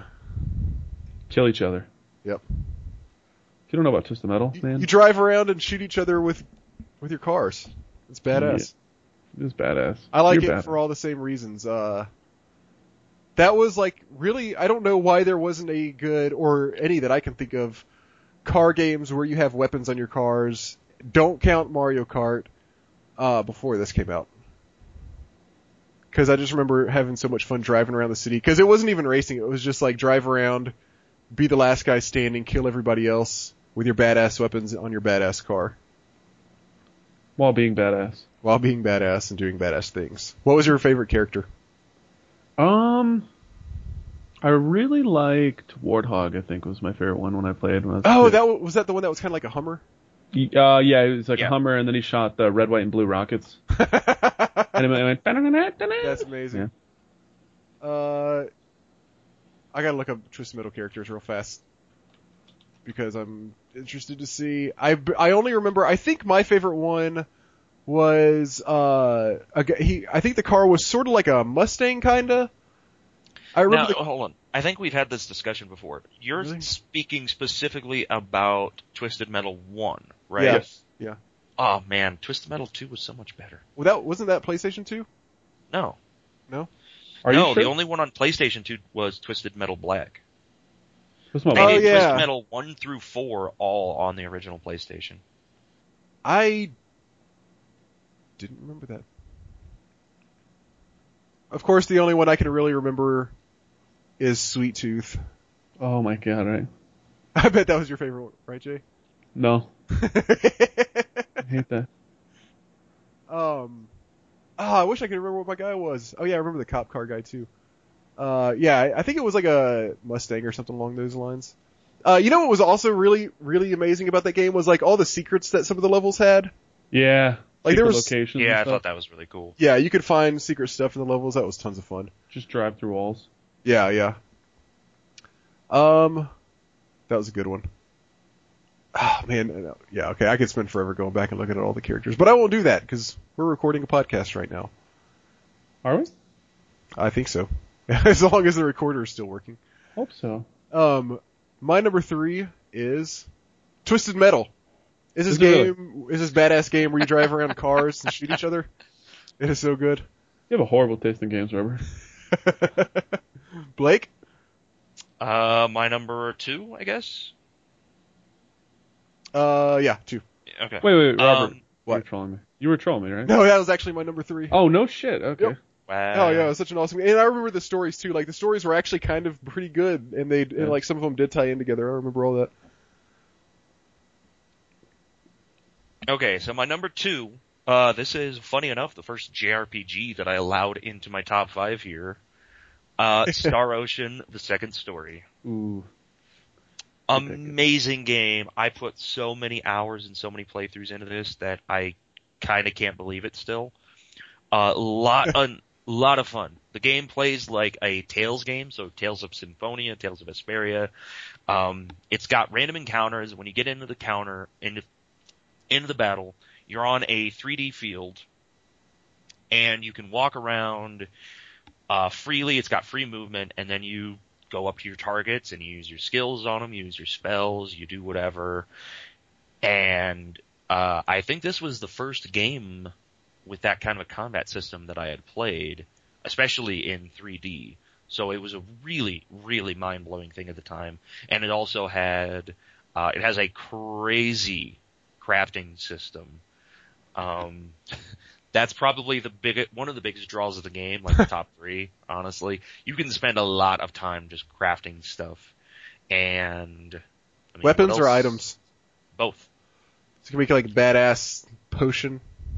Yeah, sort of, yeah. Gives you so much And health. super badass sword. Shout outs to the Eternal Spear, man. Yeah, great game. The story it's a little anime, so it can be very Anime. over the top, very anime, very, oh my god, kind of moments. It also has some of the worst voice acting on the PlayStation, I do have to say. Oh, really? Tear into pieces. It's bad. It's very bad. Cool. But an amazing game, all the same. I really need to play some of these games. Super bad. Yeah, you do. I can't wait to retire and just play old games. Yeah. Right? Hoping to retire by the end of the year. Are you really? Nice. Well, the podcast is really taking off, so I think I can just live on the money we're making from this. Yeah. Yeah. You gonna write another book? Yeah, I'll write another book. It'll be called The Year in StarCraft 2014. Yeah, it's gonna be like 5 pages long. Oh god, the end of an era, dude. The end of an era. Yep. No, this will be about classic games, and I don't have anything interesting to say. I was gonna say I got nothing here. All right, number two. Recent game I played in the podcast, Dino Crisis 2. Dino Crisis is. Wait, I love it. you have not talked about this in the podcast. I didn't talk about I've been waiting for you to, because one time I was talking to you on the phone, and you're like, yeah, I'm playing this, I'm gonna talk about it. And I thought that you just like ended up stopping playing it because I was really interested to hear about it. Are you sure? I don't think you've ever talked about it. No, because I really wanted almost to hear beat about this it. game. Because I know about the game, but I never played it, so I wanted to hear if it was... Really? Okay. So I guess we know what you're talking about next week. Yeah, I guess. I guess I'll just touch on it lightly right now. Dino Crisis is a third-person shooter. Essentially, you are in a Jurassic World type place. There's dinosaurs everywhere, and essentially you have guns. But wait, it's set in modern day, right? I believe so. Well, if you have guns and there's dinosaurs, and it's either you went back in time and brought guns, or you brought dinosaurs back. I think you went back in time to dinosaurs. I'm not sure though. I don't remember the story that well. What is the setting like of the game? You're in a fucking jungle. Okay. I think they had those back then. But essentially, the level up system is really fun. You basically can grind mobs and you can increase the power of your weapons and armor and stuff. But what's really cool is like depending on how well you perform in combat, you get extra points, which the points is the currency in the game. So if you like land a headshot or if you never get hit by a mob, you get like a certain amount of bonus points and like it like triples or doubles. Or if you go through an entire map without getting hit, you like ×2 your entire score for that map or something. So you can like if you play really well, you can just get super duper powerful and it's really, really fun to play. So, do you ever get to ride on a dinosaur? No, not that I know of. Do you ever get a dinosaur as your friend? Not that I know of, no. Okay. This game sucks. This game sucks. This game sucks. For some reason I thought that Dino Crisis was kind of like a survival horror game. It is. Okay, but it made it sound more like an action game from what you were saying. I mean, it's not that scary because, like, you know, they can only do so much with fucking dinosaurs jumping out of bushes and stuff. You could do a lot with dinosaurs jumping out of bushes. I don't know. There's, like, certain aspects that are kind of freaky about it, and, like, there's, like, some sketchy humans that are trying to kill you, too, but, like, the overall, like, scary aspect just doesn't really do anything for me in this game. So it's not much like Resident Evil, because that's what I always thought it was like. It's supposed to be like that, I think, but it just doesn't have the same appeal. Like, I think like, the setting is, like, bright day, and, like, you know, you can kind of hear the dinosaurs coming, whereas, like, Resident Evil, it's always nighttime, you're always in a fucking back alley corner, there's no escape, like, you know, that kind of thing, and you have a certain amount of ammo, and, like, yeah. So it's at least more action-based than Resident Evil. Yeah, definitely more action-based. Okay. I mean, there's still somewhat of a horror aspect to it, but it's just not nearly as much as Resident Evil. Wow, this is your second favorite one. Yeah, it's a great game. I love playing it. I just want to point out really quick that for 3 years in a row, Twisted Metal released on Halloween in North America. Did it really? Yeah. That's Twisted really cool. Metal 2, Twisted Metal 3, and Twisted Metal 4 all released on October 31st. Man, Twisted Metal Black was such a good game. It was really such a good game. I love the stories, dude. The stories in that game and the music was so good. Yeah, it was all real. Like I feel like Twisted Metal, like they did an awesome job of upholding the quality. Yeah, Yeah, which was it got nice. better. After 3 That's and 4 were insane kind of to think shit. about. Mm-hmm. Just like Final Fantasy X too. Oh, got him. Shit. Oh damn! Hashtag got him. Watch out, Jay is on the loose, ladies and gentlemen. Robert, what's your number 2 game? Real quick, I want to know what y'all's favorite dinosaurs are. Like real God ones, damn. not like dino characters. Can I Fucking Dinobot, man! Come on. Grimlock is the coolest dino character. What is that goofy ass looking cartoon one? Talking about like Flintstones. No, I can't think of it. That's not a bad one. Yeah, can I be Dino? Dino is pretty cool. Who's Dino? from fucking Flintstones. What's your real favorite kind of dinosaur? I don't know. Mine is the Brontosaurus. I like the spitter one because it spits on fucking Newman from something. Newman.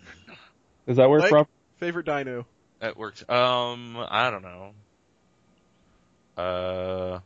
Triceratops, I guess. Okay, that's a good one. At least you didn't say just like T-Rex. What's wrong with the T-Rex? The T-Rex is like a basic dinosaur. You're a basic bitch, Robert. It's like everybody's like, that's like, what's your favorite rock and roll band? Rolling Stone. Rolling Stone. Yeah, exactly. My favorite wrestler is Hulk Hogan. My favorite basketball player of all time is Michael Jordan for sure. My favorite dinosaur's got to be the T-Rex. All right, we're done with your dumb dino talk. Really quick, to go back to the car fighting stuff. Did either of you guys ever play Vigilante 8? Yes. It sounds very familiar. Yes. That game was really fun. Hold on, looking it up. So what's a picture of like the semi on the front of it, yeah? I don't believe I played this. It's a good car fighting game. It does a lot of stuff differently. It's a lot of fun. Cool. Do recommend checking it out. Do. All right, my number 2. I'm kind of surprised nobody said this one yet. Metal Gear Solid. Oh my god.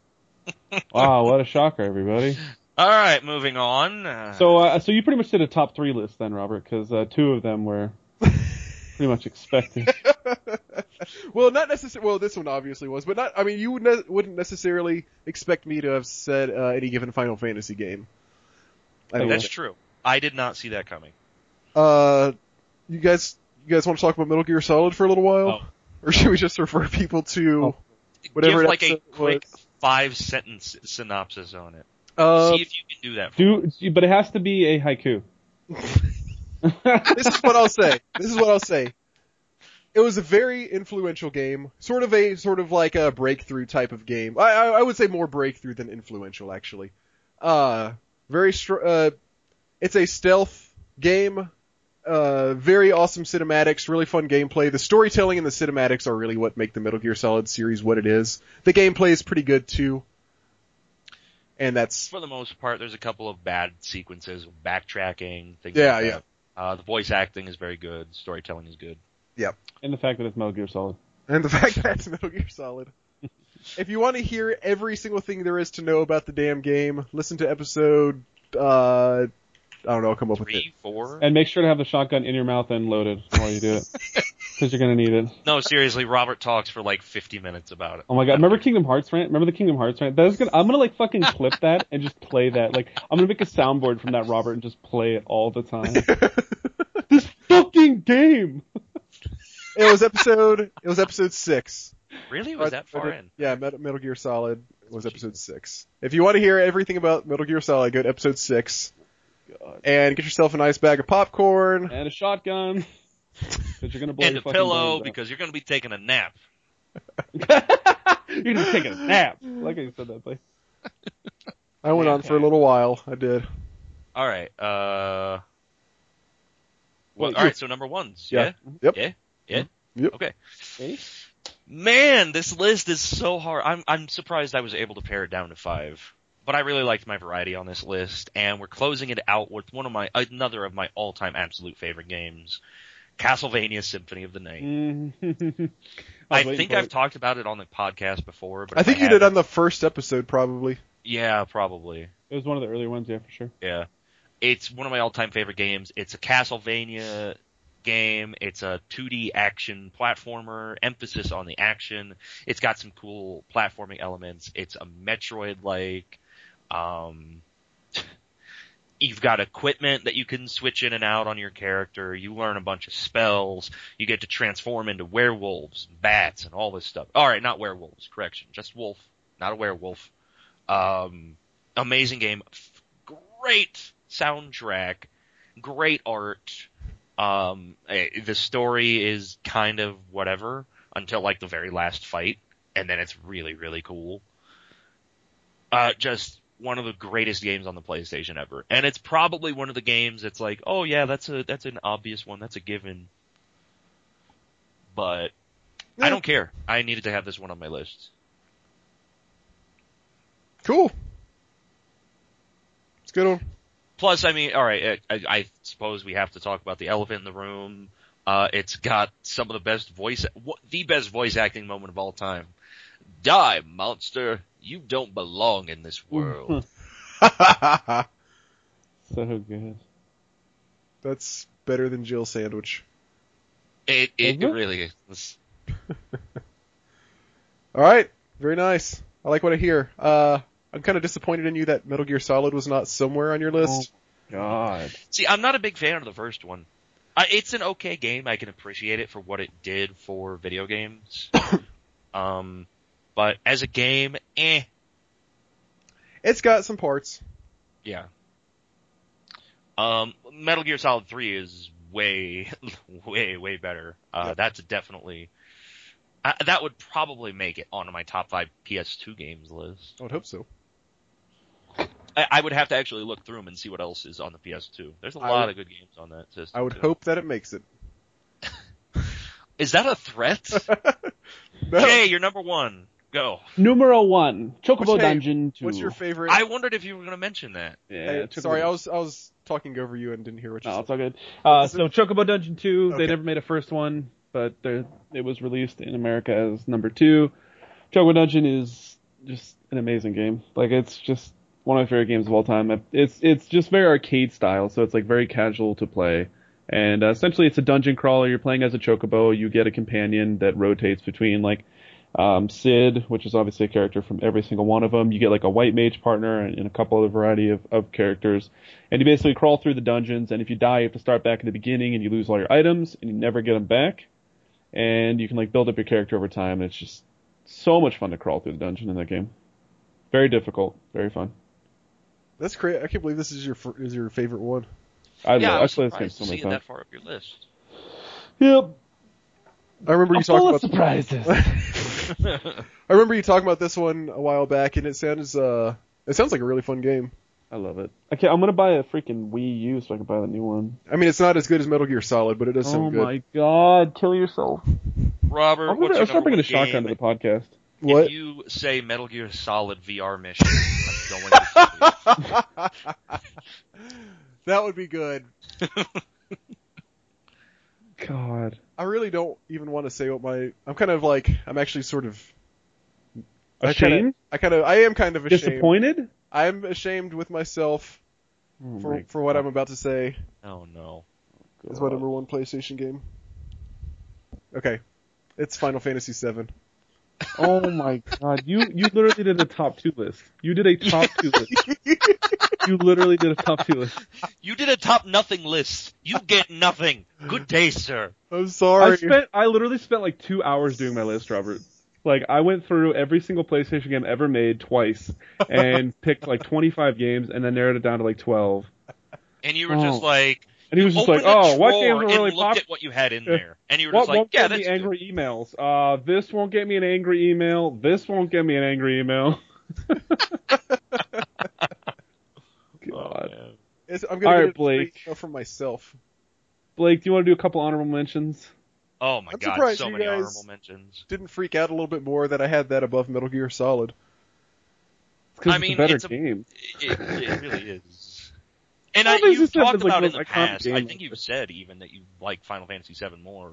But The Metal Gear Solid? yeah, Huh, okay. I think It's so iconic. Like, there were you've so talked many about things- the issues that Metal Gear Solid has. So like, I wasn't surprised to see it at only. I put only in quotes here. Only number 2. Okay. Well, good. Then I don't have Alright. to take too much shit about it. I guess I will start off with the honorable mentions since I went first for the rest of this. Well, Robert already covered 3 of them. I mean, there are so many amazing games on the PlayStation. It probably has my favorite game library. Breath of Fire 3, we talked about that some already. Love the game. Didn't age as well as I would have liked on my last playthrough. Valkyrie Profile, one I'm dying to play through again. I've only ever played this game once, and it is a beautiful game. It's got a really cool, unique combat system that's just a little bit different from most JRPGs, and the story it's light on the story, but what it does have is pretty cool. The art is gorgeous in the game. The voice acting is fine, I guess. and the music is beautiful. Next up, Vagrant Story, another game that gets doesn't quite get the love that it deserves, I feel like. It's another RPG by Square Enix. It's an action RPG. It actually plays a lot like Parasite Eve, and it's set in Ivalice, or Ivalice, however it is supposed to be pronounced, which is the world that Final Fantasy Tactics takes place in as well. Oh, cool. I believe I don't know that Vagrant Story is a couple hundred years after Final Fantasy Tactics is supposed to be. That's really cool. I didn't know they were in the same universe. Yeah. There's a crossovers couple references to Final Fantasy Tactics in Vagrant Story, like one or two. Not too many. It's not heavily tied together. As long as Cloud's not an unlockable character, we're okay. No, he's not. Really fun gameplay system. Great game. Next up, Saga Frontier. Another game that I don't think gets enough love. Classic kind of turn-based RPG combat system. Unique growth for your characters. They don't just level up. Their stats level up. As you use abilities, you become more and more likely to learn a new ability just by using it over and over. You don't find new abilities by leveling or anything like that. Parasite Eve. Jay already mentioned that one. Tactics Ogre. Honestly, the only reason Tactics Ogre doesn't make my list is because how awful the grinding and level system is in that game. The design on it is certain terrible. aspects of the control. It's just not like you play Final Fantasy Tactics and then you play that and you're like, holy shit! I just It's like a very unpolished Final Fantasy Tactics. Yeah. Aside, it's a great game. Really cool storytelling. It's a Final Fantasy Tactics-esque story. You get to make cool decisions that affect your character's alignment. You can like burn a village or spare all the people. There's all sorts of different stuff that you get to do there. Fun class system, et cetera, et cetera. Suikoden 2, which I enjoy the game, but I'm not as much of a fan of it as other people are. Suikoden 2 is alright to me. It's the best of the Suikoden series, but it's like a 7 or maybe 8 out of 10 overall, I guess. It's fun, but eh. Another one that I'd forgotten about until I was looking at a list of PlayStation games, Monster Hunter. Did either of you guys play Monster Hunter? I was just reading about this. No, I game never yesterday. played it. It's so funny. When I was looking at my It is list. such a fun game. I think the best part of the game is not even playing the game. It's you in the town. What you do is you raise monsters. Or not Monster Hunter. I wrote the wrong thing. Monster I meant Rancher. Rancher. Yeah. Okay. I'm being an idiot. Monster Rancher is what I meant. So what you do, you're a rancher, and you're raising monsters, and the way that you discover the monsters is very, very unique.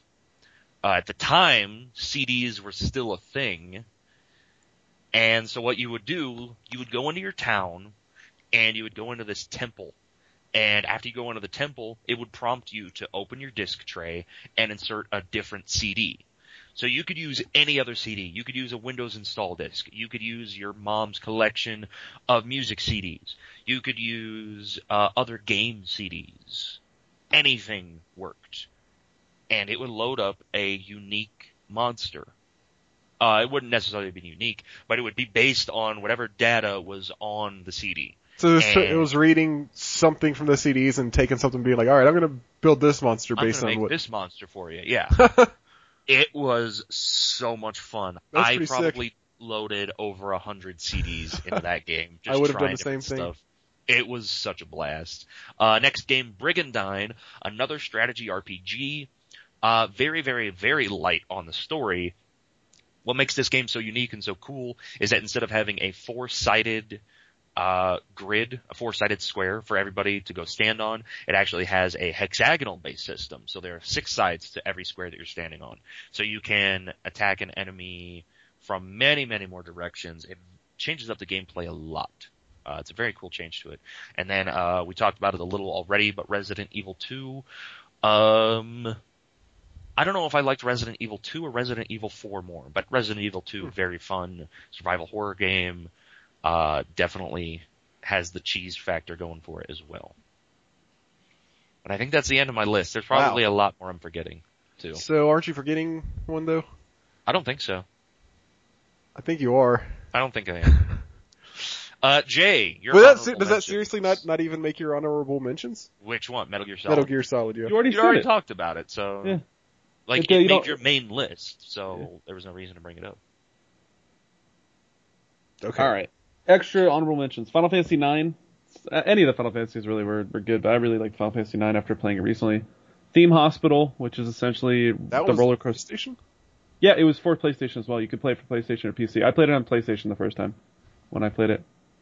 Theme Hospital, which is essentially, it's like Roller Coaster Tycoon, but you're running a hospital. Very cartoony, funny humor, a lot of fun. I've talked about it recently. Siphon Filter was a really fun game. Another third-person shooter. There was, yeah, sounds familiar. you should Google how the main character runs. He runs like a fucking moron. It is amazing. Okay, I definitely remember that. I recognize the cover art for this game. I never played it though. Imagine like you know, like when you run at top speed and like your arms and legs are like flailing to their maximum. He does that no matter how fast you're going. So if you're going like no speed at all, so like you'll be running like 1 mile an hour and you'll like turn you'll turn the direction of the character and he's still fucking flailing, just running top speed. And it's just, there's a lot of friggin' random stuff about it. But essentially, Siphon Filter was an RPG third-person shooter. A lot of fun. There were some fun mechanics to it. The boss fights were really cool. Storyline was okay. And it was one of the first games that I played like that I really, really enjoyed. And the last one was Brave Fencer Musashi. Blake, have you ever played this game? Oh yeah. Okay. I didn't enjoy it that much though. I enjoyed it when I was a kid. I've played it a couple times since then, and it's a little bit frustrating. Very, very cartoony. It's an action RPG made by Squaresoft or Square, whatever the fuck it was called at the time.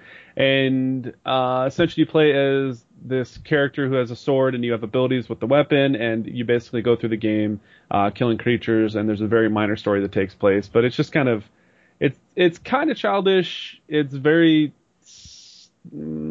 ridiculous humor and just I think overall. that's what bothered me about the game. I would agree that it definitely has a childish feel to it. The other thing that I hated was I don't remember the controls being very good in that game either. They weren't, because like one of your attacks you had like hold down R1, I think it was, or something stupid. It was something weird, yeah. Yeah. Not the best it was a fun game. design. I'm watching a video of the Siphon Filter guy running, and he leans in. I always imitate his run when I'm with people that have played the game. I'll do it next time when near you, Robert. It's so funny. He leans. He's just like so into it. Like when he turns, he leans into his turn at like a 45-degree angle. That's pretty good. I see people do it at the gym all the time. It's hilarious. I had a lot of fun with Siphon Filter and Vagrant Story, but both of these games, like, I got to a point on them where I was like stuck and couldn't figure out what to do, so I never ended up beating either of them. But I really like both of them. My honorable mentions, I'll just go through them real quick. Well, one that I would say would probably have been on my list, but I've never played it, is Suikoden 2. Because I loved Suikoden 3, and as Blake said, Suikoden 2 is always, they always say it's the best one. So like I really think this would have been top 3 probably, but I never unfortunately played it. Really the only others that I would mention, there's NFL Blitz was one I almost put that on my list. That was tons of fun. God, then Resident Evil, just for kind of, it wasn't a great game, but it did a lot of cool and interesting things at the time. And then the other one is Need for Speed High Stakes. Did y'all play that one?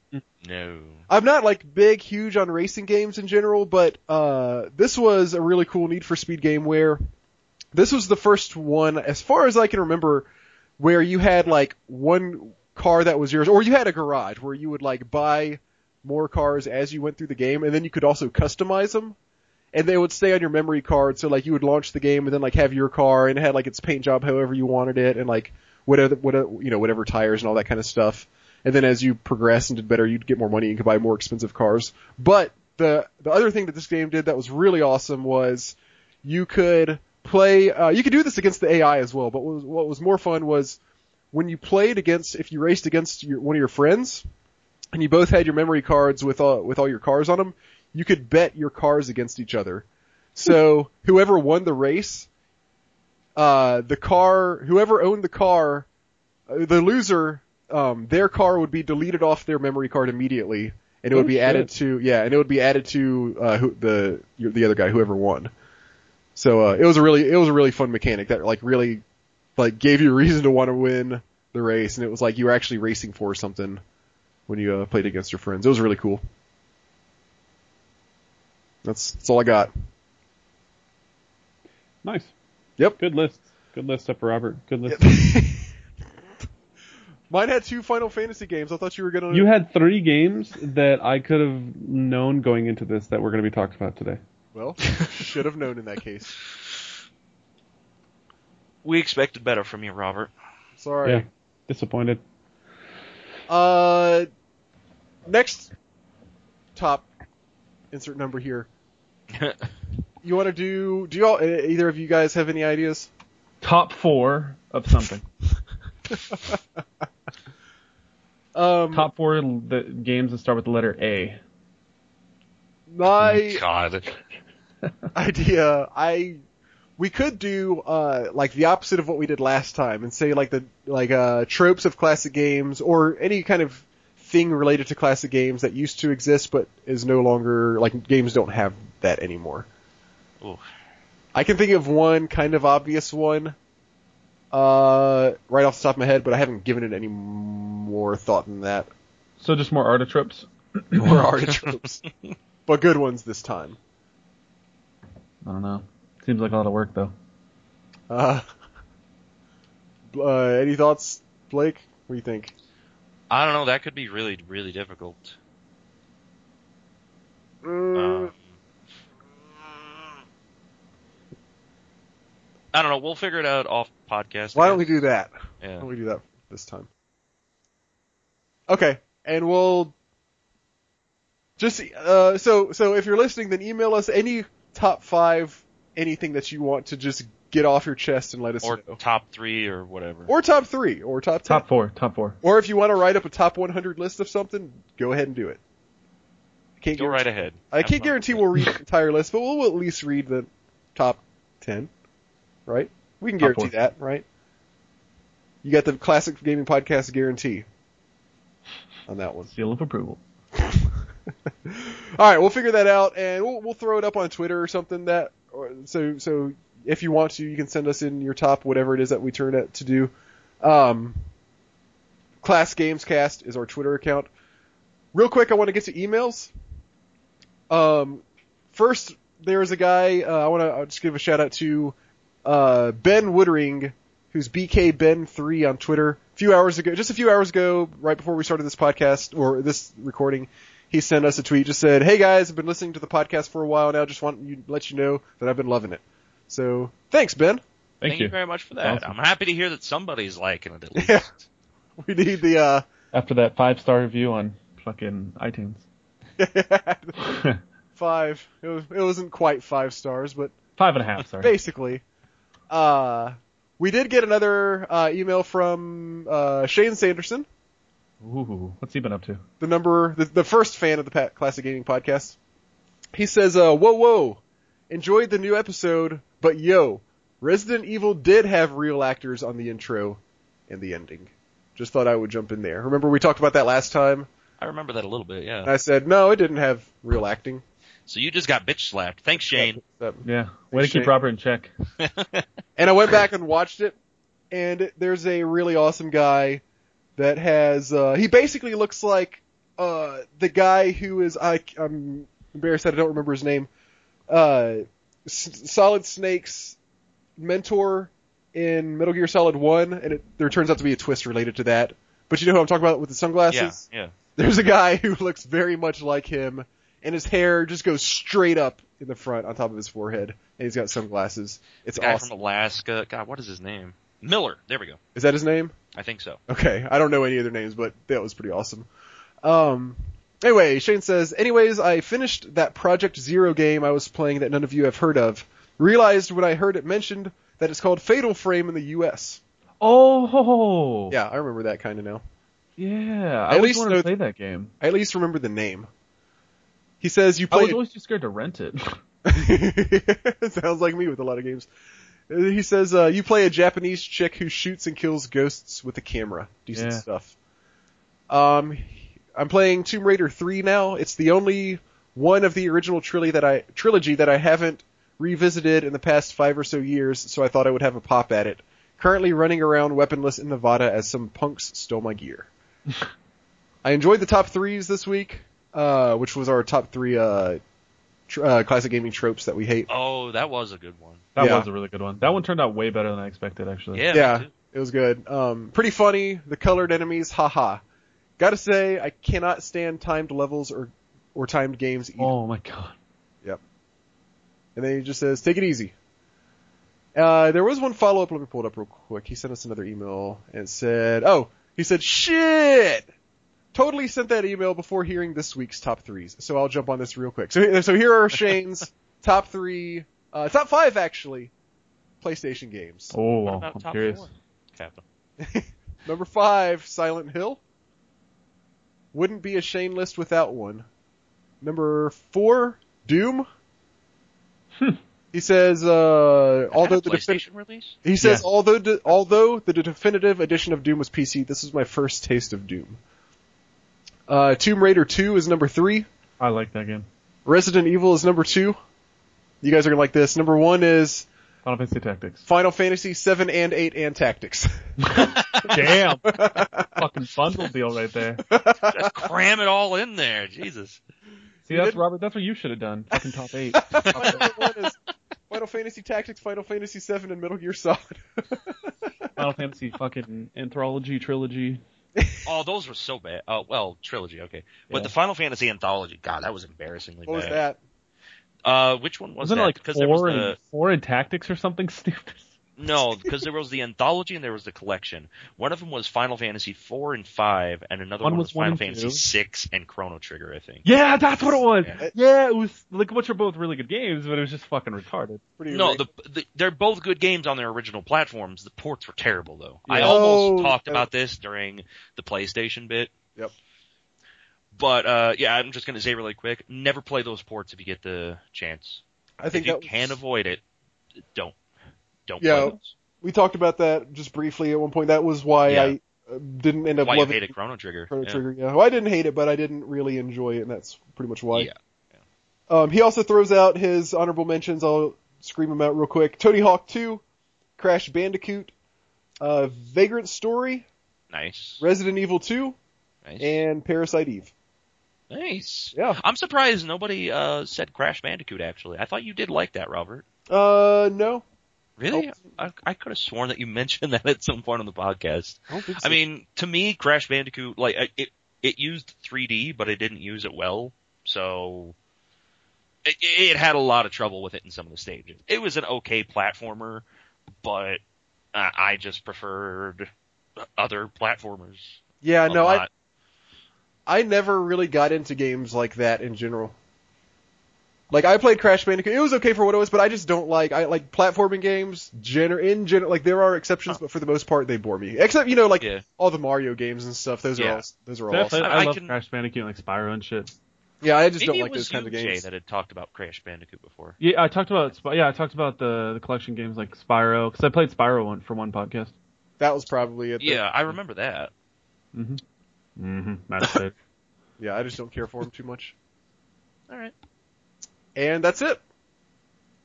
Robert's mad. Off-topic happy endings. I won't spend any time on one because I don't have one, All right. and we're going kind of long. Jay, Yeah, we are. So. Jay, what you got?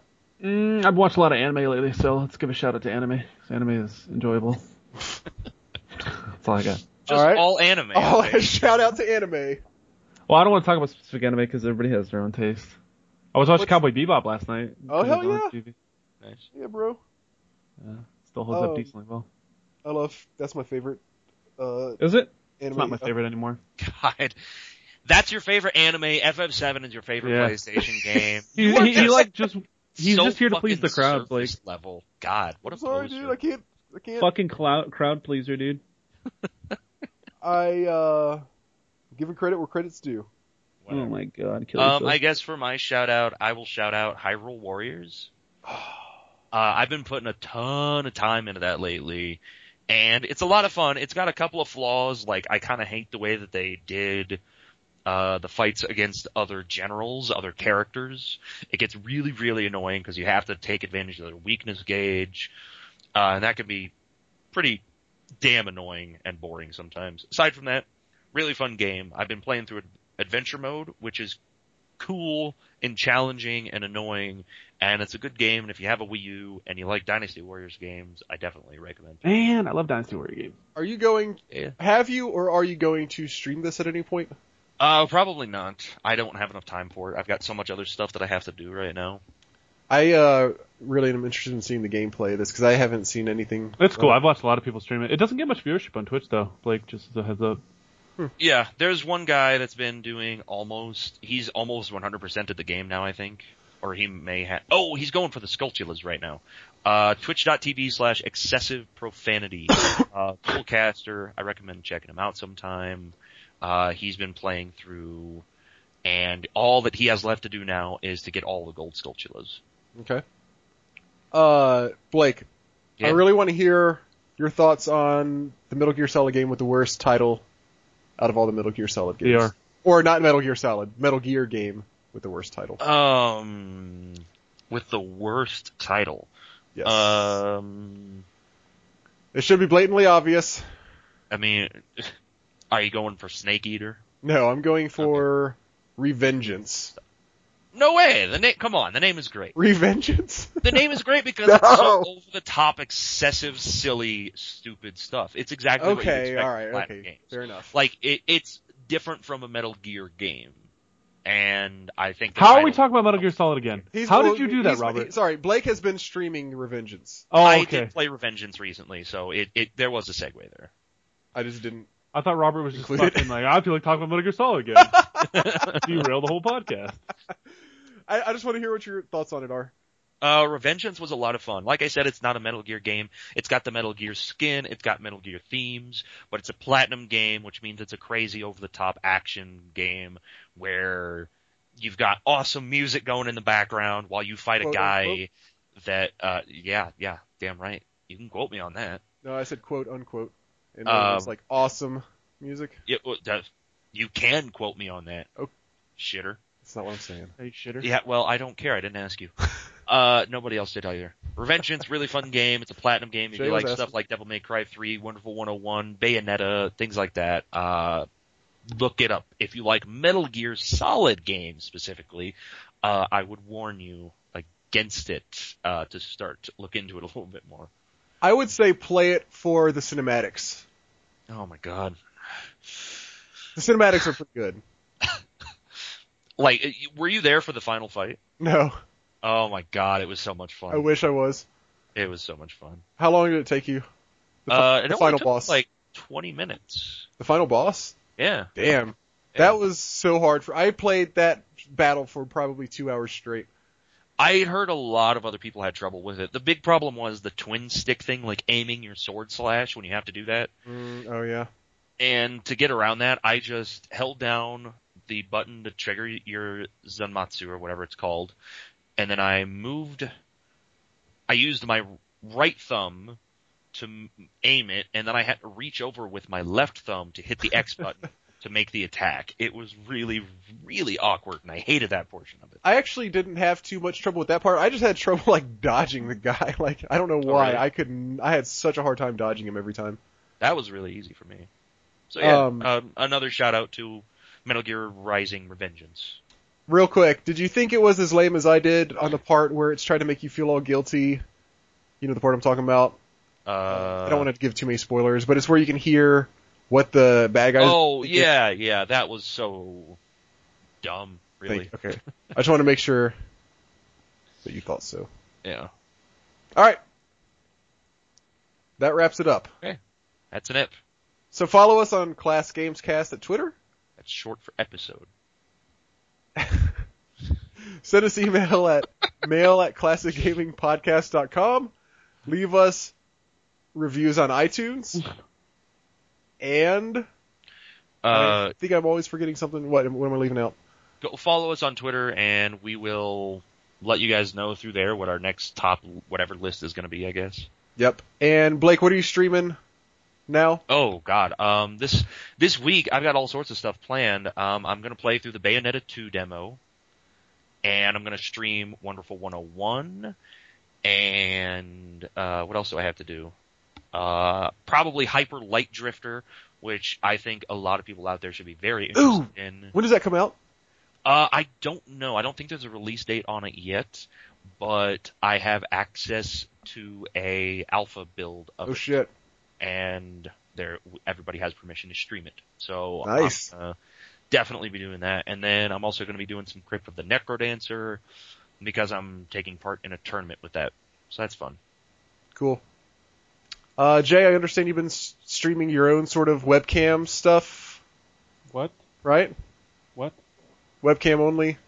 What the hell are you talking about? What's the fee to watch? that? 69 cents a minute. All I have right. no fucking idea what you're talking about right now. All right, that's all.